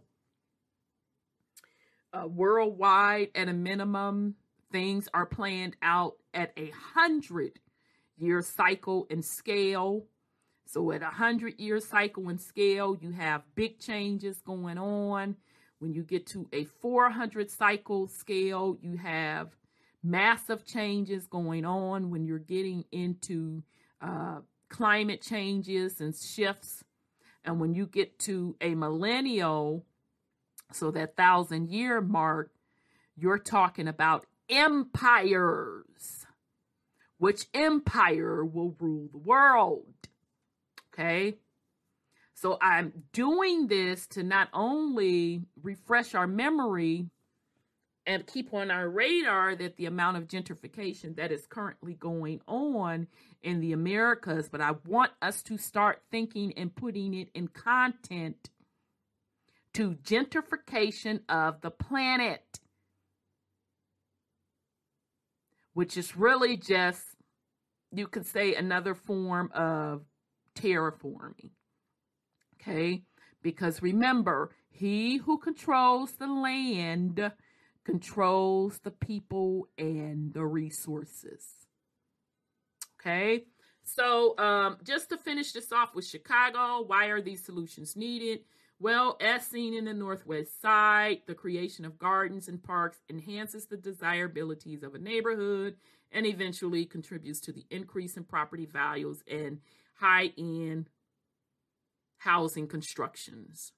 Therefore, Pilsen and Little Village must act during the early phases of Paseo Trail to ensure their voices are heard and policy making in their favors. Okay, so I mean, this should be nothing new to us, where they're coming into these poor neighborhoods and buying things up for pennies on the dollar, displacing the people, and turning them into chic, hip, urban areas.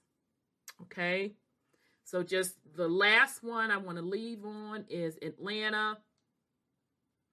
And this is from Al Jazeera. The Black residents fighting Atlanta to stay in their homes.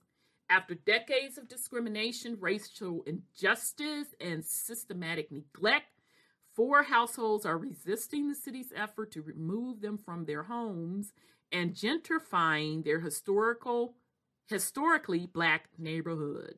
Okay, so this is a reoccurring theme.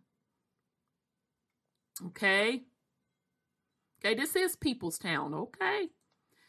All right, so law professor Tanya Washington moved into Peoplestown a decade ago, but the historically Black neighborhood has been transformed in the years since, and now she is having to fight to stay.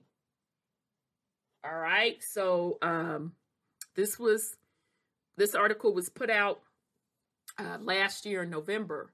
Atlanta, Georgia, Tanya Washington remembered moving into Peoplestown, a predominantly working class, historically Black neighborhood about 2 miles southeast of Atlanta's downtown a decade ago.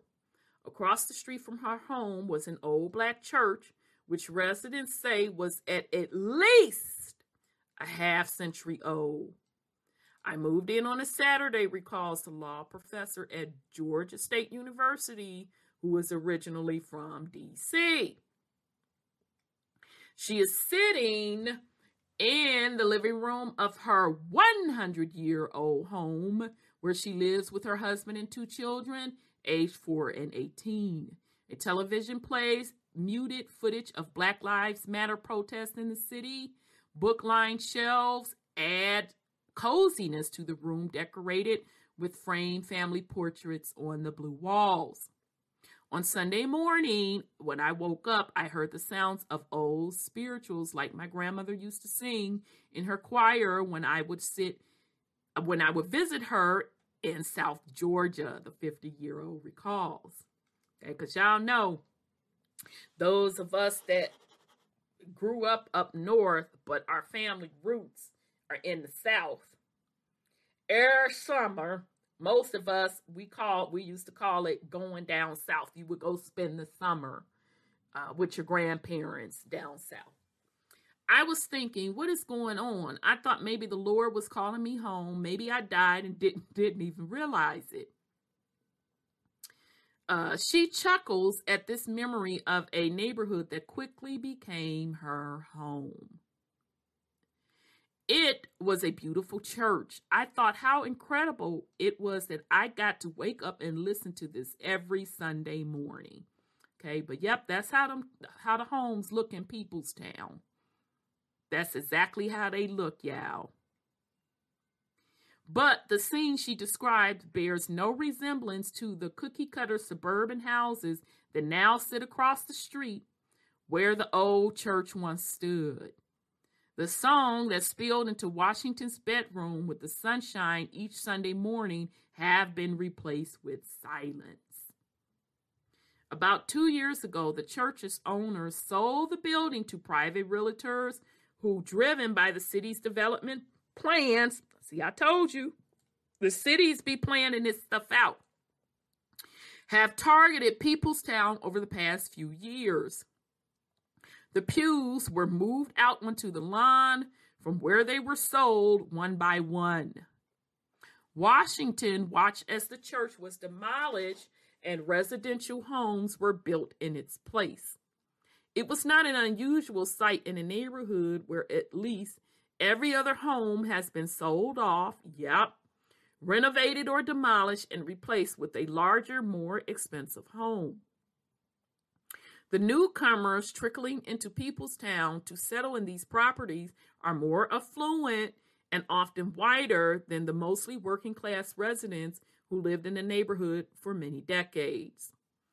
The noises are different, the people are different, the whole environment of the neighborhood is completely different now, Washington says.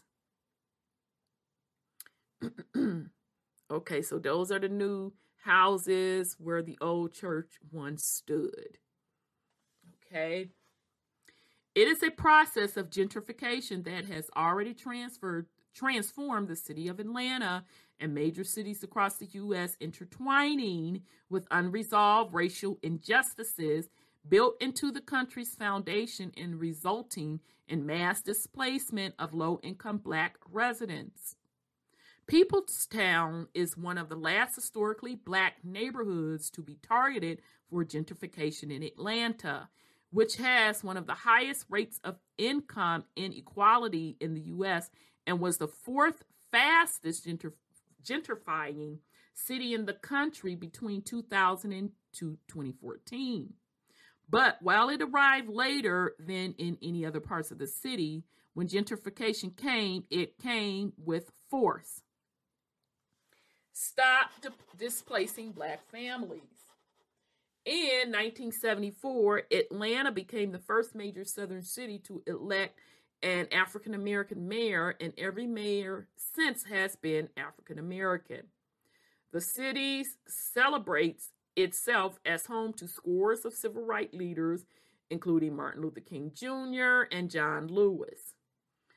Its numerous Black-owned businesses and its strong Black middle and upper class have earned the city the title of America's Black Mecca. But this carefully constructed image clashes sharply with the bright red signs staked into the lawn on Washington's block, where just 4 homes remain, where once at least 24 had stood. Child. Mayor Bottoms, child, she out of there now. I told y'all that she was Keisha Lance Bottoms, child.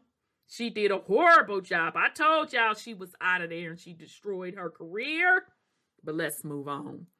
Mayor Bottoms stopped displacing black families. One of the signs reads, referring to Atlanta's current mayor, Keisha Lance Bottoms. She's not the mayor anymore. I think last week they elected a new mayor. Stop predatory use of eminent domain is printed on another. Okay?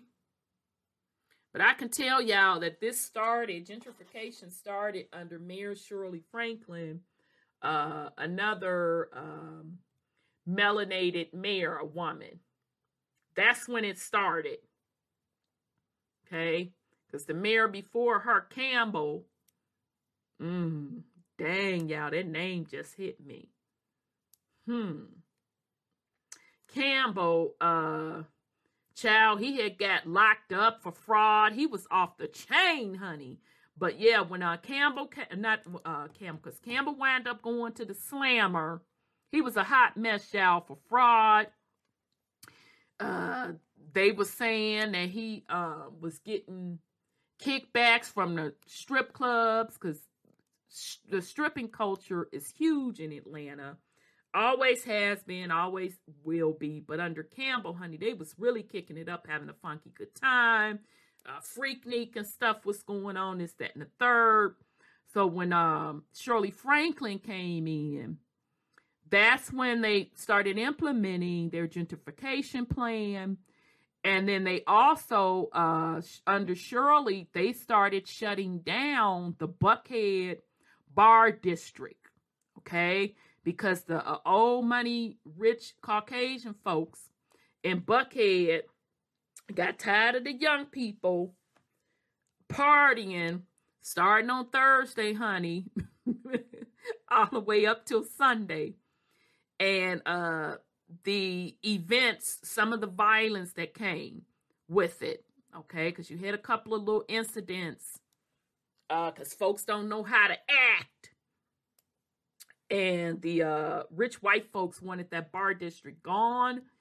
And under Shirley Franklin, she pushed for that to happen. And now the Buckhead bars are no longer.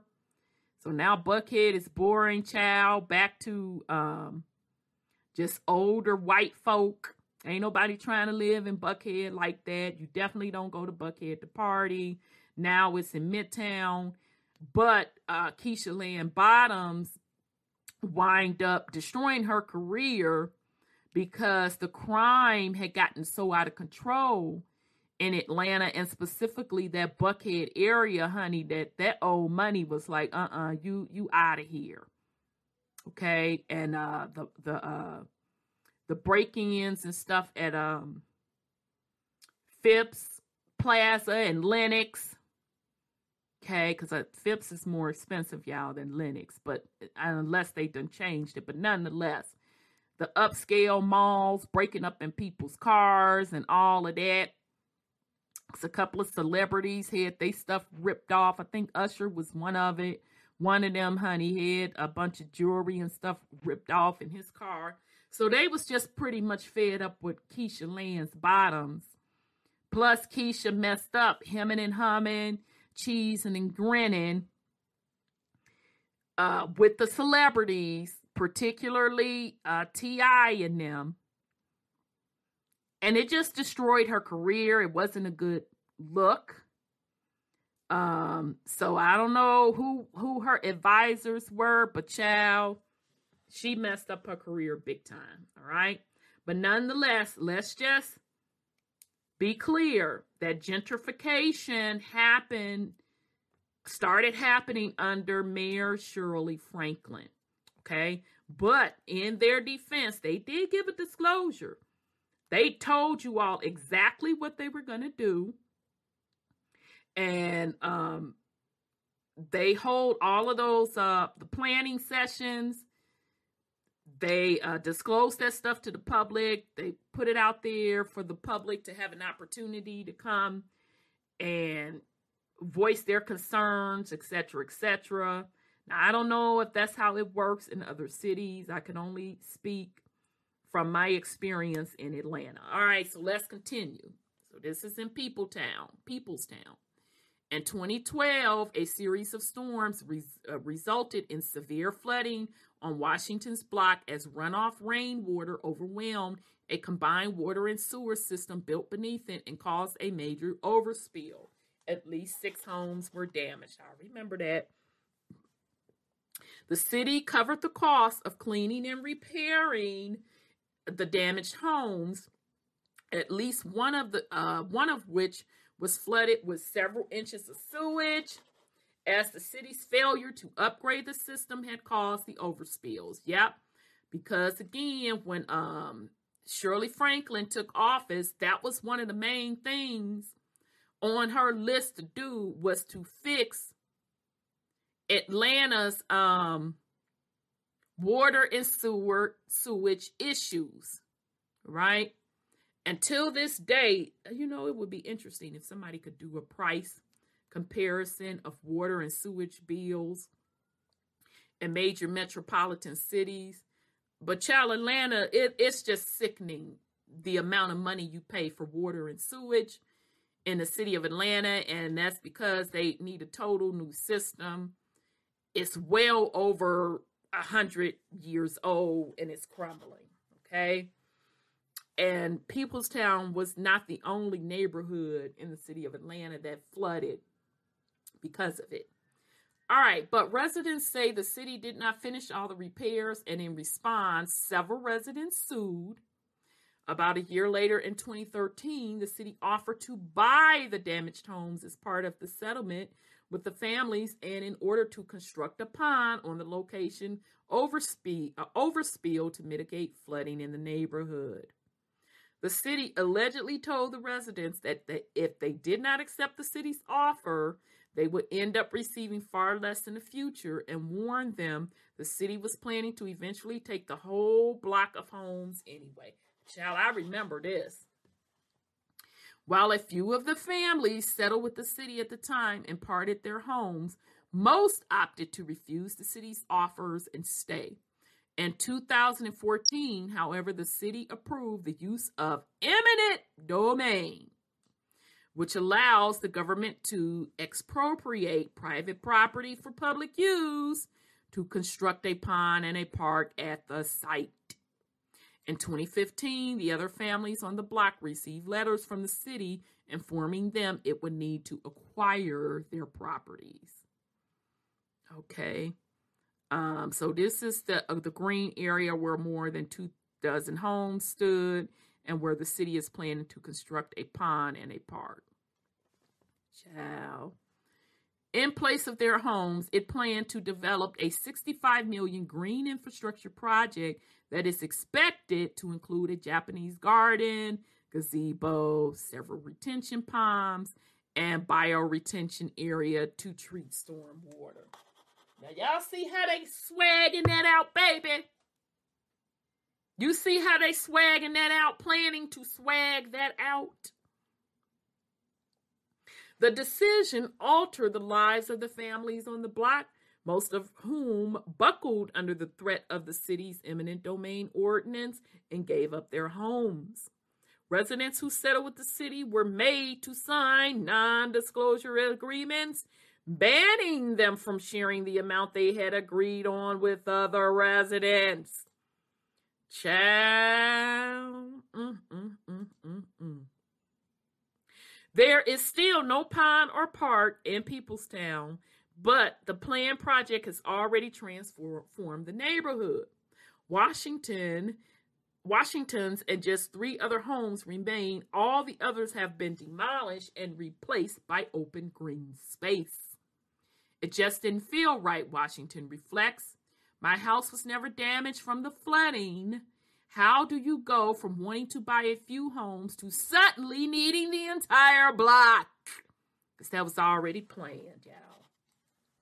She suspected the city was abusing eminent domain to drive private investment in the neighborhood. So, along with a handful of other residents, she decided to challenge it. What followed offered them an insight, they say, into institutional racism and alleged corruption that has shaped Atlanta's gentrification. Now, let's be clear. I want to be clear. The city of Atlanta is ran by melanated folks. Let's be clear. The city of Atlanta is ran by melanated folks. Okay? So we can't put this on Caucasian people. All right? The only area that is heavily white, of course, is Buckhead. And Buckhead, because Keisha Lance Bottoms did such a horrible job with the crime, Buckhead wanted to break off from the city of Atlanta. But Buckhead is still under the control of the city of Atlanta, which is ran by melanated folks. And I'm talking everybody is melanated. Okay? Now, last time I was in the mix, which was 6-7 years ago, even the city council, all melanated folks, with the exception it was only one Caucasian lady. Now, I don't know if that's changed. Okay? So that means your mayor, that means police officials, everybody is melanated. DA, everybody is melanated. Okay? So you have melanated people making these decisions. So what followed offered them an insight, they say, into the institutional racism and alleged corruption that has shaped Atlanta's gentrification. Decades of discrimination, racial injustice, and systematic neglect of low-income and black neighborhoods may have sealed the fate of people towns long before the 2012 flood, but the residents of these 4 homes are determined to stay put. White flight. The civil rights movements of the 1950s and 1960s, when black Americans challenged the system of segregation, commonly known as Jim Crow, that was designed to limit their rights after centuries of slavery, was accompanied by a process of white flight from the inner cities. It was no different for Atlanta, even as from the 1950s on, it referred to it as the city that was too busy to hate, and local leaders worked to build an image of the city as one of the economic prosperity and racial progress. Okay, so those of us that really know what shook down with slavery will really know what shook down with civil rights, really know what shook down with Jim Crow. This really should not be a surprise as we fast forward hundreds of years later. We're talking about gentrification. It was no different for Atlanta, even as from the 1950s on, it referred to itself as the city that was too busy to hate, and local leaders worked together. Yeah, we talked about that. According to Kevin Cruz, professor of history at Princeton University, who wrote a book on the white flight from Atlanta during desegregation in the 1950s and 60s, when African Americans were permitted to expand from the congested neighborhoods they had been consigned to the formerly all-white parts of the city, they were threatened by white supremacists and their homes were bombed. But when terror campaigns and pleas to public officials failed, white residents packed up, sold their homes, and deserted the city entirely. Okay, so even with this said, I want you all to think in the content of, or the context of, that was planned also, what they're calling desegregation. That was planned. It was planned. So in other words, it was planned to have melanated people move back into the city, and then in turn they knew that Caucasian people would move out of the city. By the 1970s, white people, with the help of government homeowner schemes, that were denied to African Americans had abandoned the inner city en masse and established communities in the suburbs with the aim of maintaining all white neighborhoods. Okay, so I say again, that is still planned. You see where they even noted in here that the government was involved. All of that was planned. And I would even go as far to say these gentrification schemes, I call that little localized resets. Okay? Since the country's inception, wealth disparities have been shaped by racial injustices and discrimination. In 2016, the net worth of a typical white family was nearly 10 times greater than that of a black family, according to the Brookings Institution, an American think tank. So when white people left the inner cities, capital quickly followed. Okay? I mean, that's self-explanatory, because isn't the reverse happening today as white families are coming back to the cities? Okay. T. Troutman, an urban development researcher and Atlanta-based community organizer, tells Al Jazeera that as capital moved to the suburbs, industries and jobs that working class city residents were dependent on followed suit. That is true. That is true. Most of the jobs in Atlanta, the companies, are in the suburbs, okay? You have the city, in the city of Atlanta, most of the jobs are governmental. Okay? I'm trying to think of a company. You only have literally a few. I think Georgia Pacific is in the city. AT&T, I'm thinking of the big AT&T building downtown, right next to the Fox Theater. Those are the only two big ones, of course. Maybe a hospital. But all of the big corporations are in the suburbs. All right. While it was predominantly white, people leaving the city's affluent flight also added to the capital drain, as higher income black and brown residents also left, Troutman says.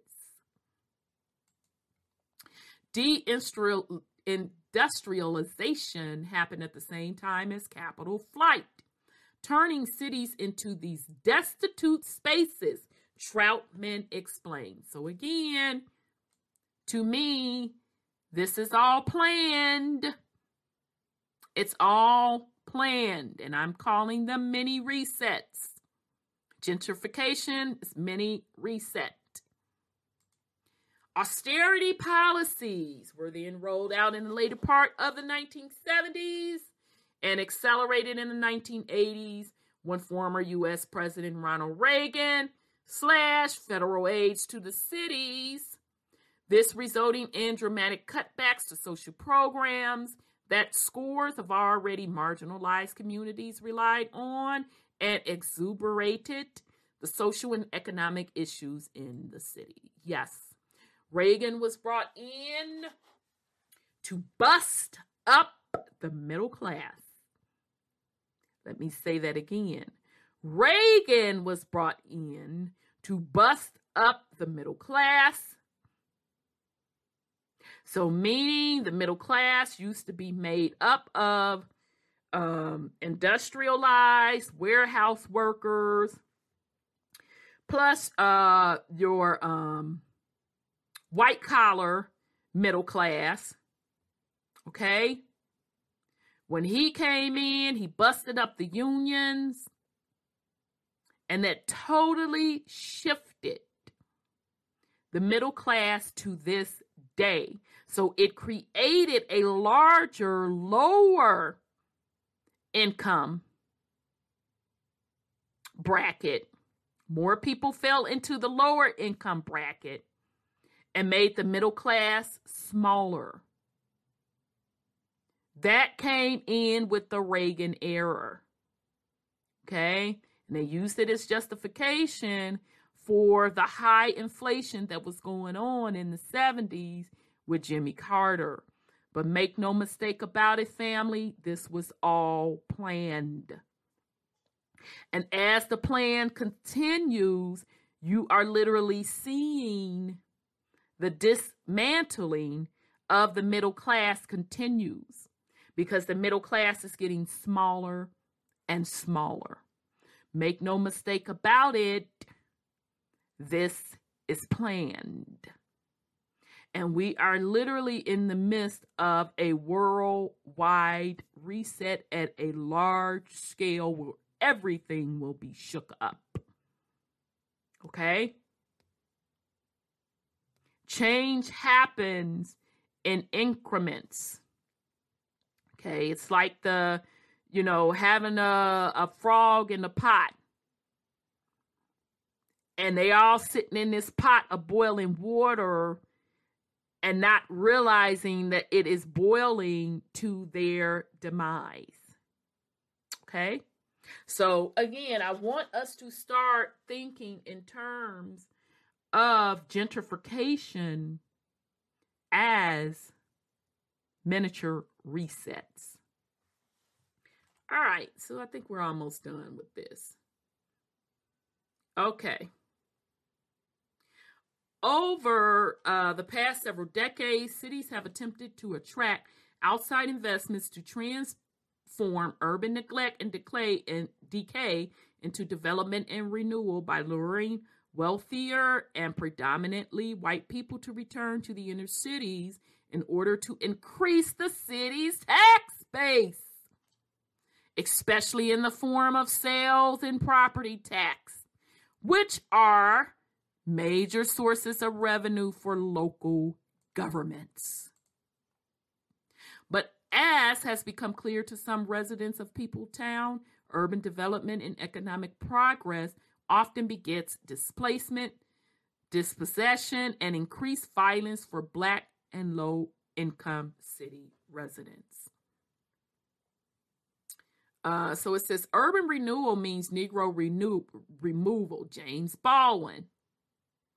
Peopletown's residents are all too familiar with the unjust patterns of urban development.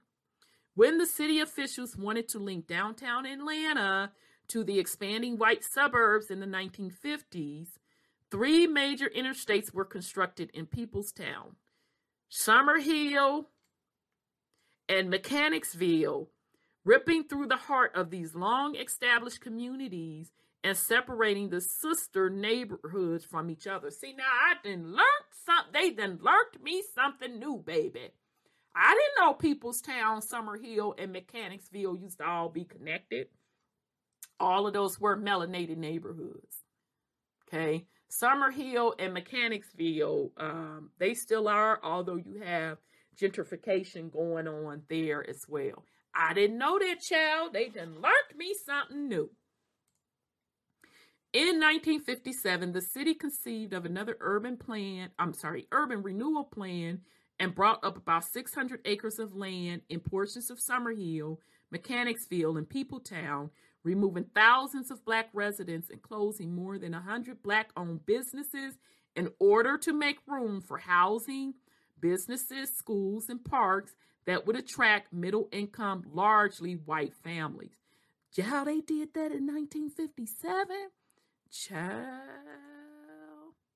According to Larry Keating, a professor of city and regional planning at Georgia Tech Research Institute, the project was designed to also create a buffer between the low-income Black neighborhoods and the central business district in one of the many attempts to keep Atlanta's downtown a desirable location for middle class white people by expelling Black residents from the area.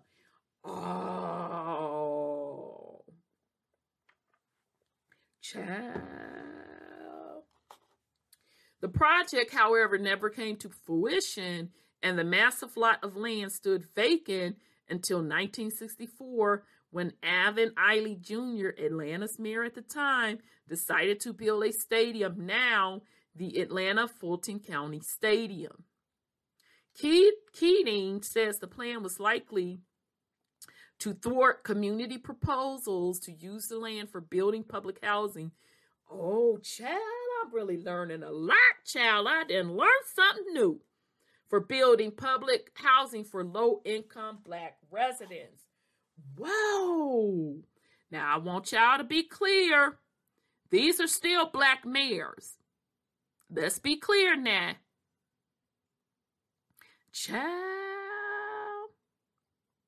The trumpets of urban renewal and economic growth once again reverberated through the city while more Black residents saw their homes demolished for extra parking space around the stadium. In 1966, the body of Harold Prather, an unarmed Black man, collapsed along with the homes after a white police officer shot and killed the 25-year-old in Summerhill. Prather was stopped on a traffic violation and informed of an open warrant for his arrest. The young man ran from the police, who responded by shooting him in the hip and side. Frustrations in the neighborhood, which was settled in 1865. Okay, so y'all know what happened in 1865, wasn't it? The freeing of the supposed slaves by formerly enslaved African Americans had reached their boiling point, and days-long protests and rioting erupted. When Mayor Allen attempted to pacify the protests by standing atop a police control car and speaking to the angry crowd through a megaphone, he was met with bricks, stones, and bottles. Baby, they wasn't playing. The crowd drowned out his plea for law and order, chanting "Black Power, White Devil." This process was replayed in cities across the United States. James Baldwin, the celebrated writer and activist, put it bluntly in 1963, urban renewal means Negro removal. Child, they done learned me something new. But I told y'all, this gentrification, it's all planned, fam. It's all planned. Following the same trend in the 1990s, as Atlanta prepared to host the Olympic Games, the city once again took to bulldozers and demolished its public housing. Atlanta was the first American city to introduce public housing in 1935, and by 2011, it was also the first to have demolished all of it. Yep, now, I didn't know Atlanta was the first. That I did not know. Child. And those of us that grew up north, you up northerners, they don't have the stack projects like we used to. I would say theirs are more like the row houses. In Chicago, what we would call a row house. Well, it was, because they are no more. Okay. When the renewal plans for Atlanta's dilapidated public housings were introduced, the low-income Black residents were promised affordable housing units in the new mixed-income apartments that were to be built on top of the rubble of their former homes. Child, I remember all that now. But stringent screening processes, which barred low-income residents from returning if anyone in their household had a criminal record or they did not have full employment, made it so very few displaced residents were permitted to return. I remember that, child. That was hotly contested. I specifically remember that. So it was a lot of folks that could not go into the newly built up stuff. And so what happened was they had to wind up going where the vouchers would accept them. And I do know that Clayton County, Riverdale was one of them. And then Riverdale started to get bad. And Riverdale is in like the southern part, south of Atlanta, okay, right next to the airport. All right. So this whole part about stringent screening process, it's a catch-22, fam. You know, now, not in any way am I trying to justify the many resetting and controlling of the social economic aspects and planning out society. But on the other hand, melanated people in general have to really do some serious cleaning up and start regulating self and regulating neighborhoods. Which is why I always use the term, don't come to me about no group or no nation. If you can't control yourself, you can't control your home, you can't control your block. Okay, so this is an issue across the Americas with melanated people. Now, I'm under the guise that it's a deeper issue on why that happens. Okay, of course, the surface issues are poverty and generational poverty, etc., etc. But to me, this is just my lowly opinion, the deeper issue of why melanated neighborhoods continue to have so much strife is because you had a mixing of groups that never really got along from generations to generations to generations. Okay? And because we don't understand true history, now a small amount of us are starting to understand true history. We get it. So just because you are melanated, aka black, don't mean that we all came from the same place. It doesn't mean we came from the same place. Therefore, we all are going to get along. Because we have been warring with each other via bloodlines for centuries. Okay? You got the European bloodline. Yep, the melanated European bloodline. You got the little bit of the African bloodline. If you want to throw in the African and Asian bloodline together, I'm speaking of melanated. And then you have the indigenous people to the Americas. Have been warring for centuries, and particularly the indigenous melanated people of the land warring with the Europeans, the Africans, and Asians. Okay? So none of that has changed. Because of the way history has been rewritten and because of the resets, we think that all melanated people in the Americas come from the same area, same region, are of the same bloodlines. Therefore, why is it so much violence against each other? Why can't they get along? In my opinion, it is because of those old rifts from centuries ago of the indigenous melanated people of the Americas being invaded by those other melanated bloodlines. Okay? And plus, even within the indigenous people of the Americas, amongst each other, battling because some of us did not want to integrate and do business with these other bloodlines. And I think that's why today melanated people mixed together just doesn't work because there are different agendas, right? And some of the same people that are making the decisions on rezoning, or gentrification / mini resets are of those same invading bloodlines. Okay? All right. So others receive Section 8 vouchers, which Subsidized costs in the private housing market, but which also limit the areas recipients can live in depending on which landlords accept the vouchers. Yep, exactly what I said. Many former public housing residents who were not eligible to return were made homeless.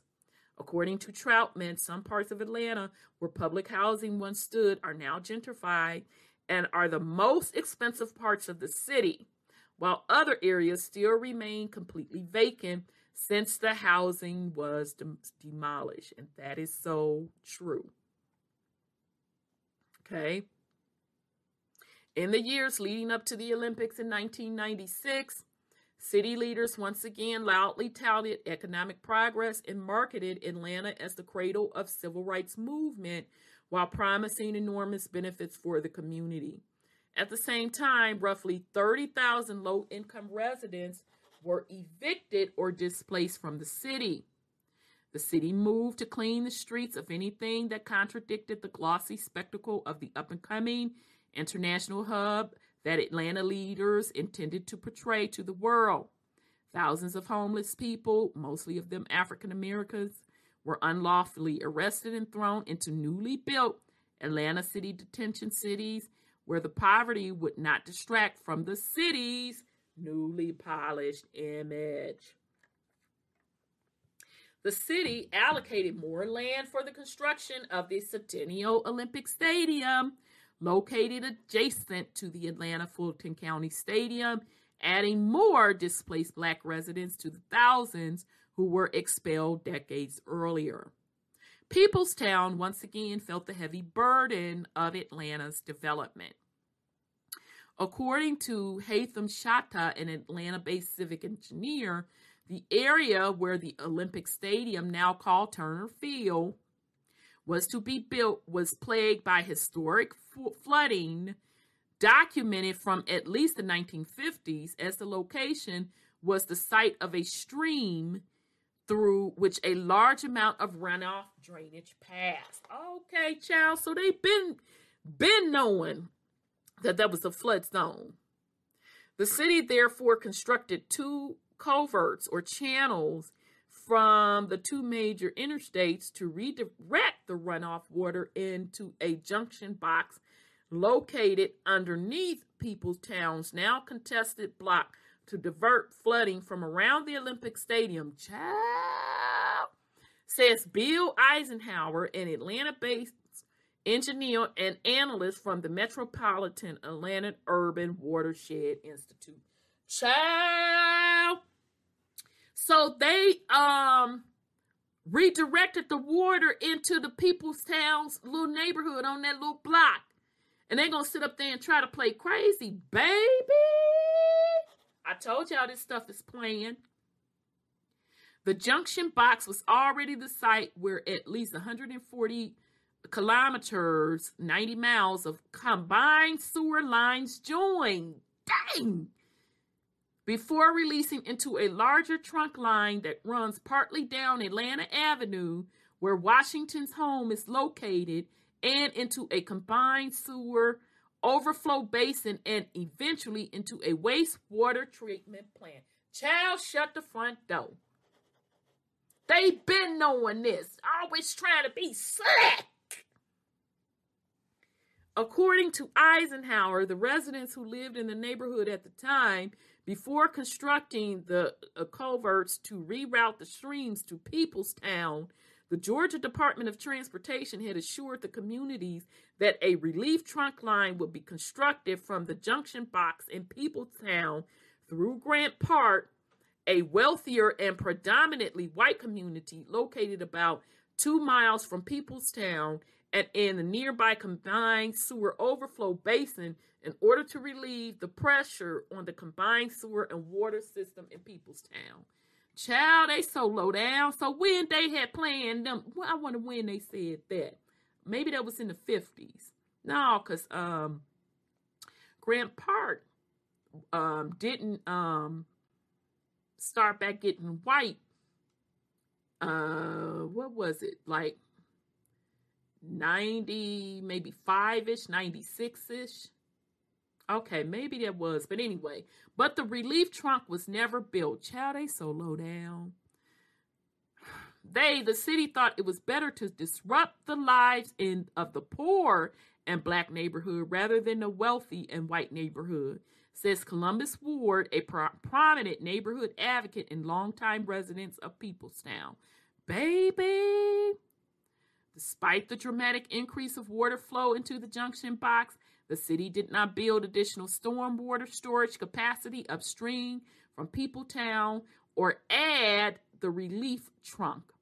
Eisenhower explained, causing the system to get overwhelmed during storms, the pressure of which results in the lid of the junction box and manholes popping off and sewers spilling out into the neighborhood. Child, that's so disgusting. You know this mess don't make no sense, right? It makes absolutely no sense. Since Peopletown sit on a low basin, the more the city was built up after the Olympics, the more Peoplestown was inundated with stormwater runoff and concrete that smothers the ground of the city. We have all this development happening around us, but we still have that same stormwater sewage system that was not made to accommodate this much growth, Washington explained. So we end up with floodings. Yeah, because remember I told y'all Shirley Franklin, that's one of the things that was on her initiative, that she was supposed to be fixing that sewer system. After the 2012 flooding in Peoplestown, Kasim Reed, now he was the mayor after Shirley Franklin, y'all. Atlanta's mayor at the time had hired a national consulting firm to estimate the cost of constructing the relief trunk line, according to Eisenhower. But nothing came of it, likely because the construction of the trunk line would be too costly. According to residents, the city also failed to adequately clean the drains, which has compounded the problem. The city has created a problem, and then they use that problem to further gentrification and displace us from our homes, Washington said. Child, I don't think I'm going to read the rest of this. This is so depressing. So you all can read the rest of this because this is a lot longer than I anticipated this particular podcast to be. But this is a darn good article on what went on in Peoplestown. And I will definitely link this article so you can read the rest of it yourself. But I just wanted to give you a gist of up close of two examples in Chicago and then in Atlanta, what was going on with gentrification, what has been going on not only recently since the early 2000s in America, but this has been going on forever, family. Specifically, hundreds of years. And I am going to use deductive reasoning to say even thousands of years. Okay?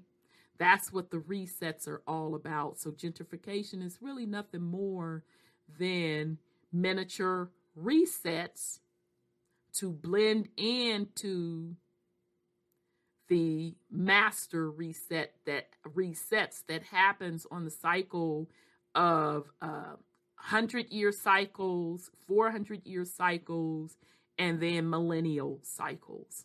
All right. So I just wanted to bring that to you, family. I highly encourage the family, if you're not subscribed to us, to hit the subscribe button, like, and share. This is Rhonda with WTUZ Radio Podcast. I wish everyone well on this Monday. Peace and love, family.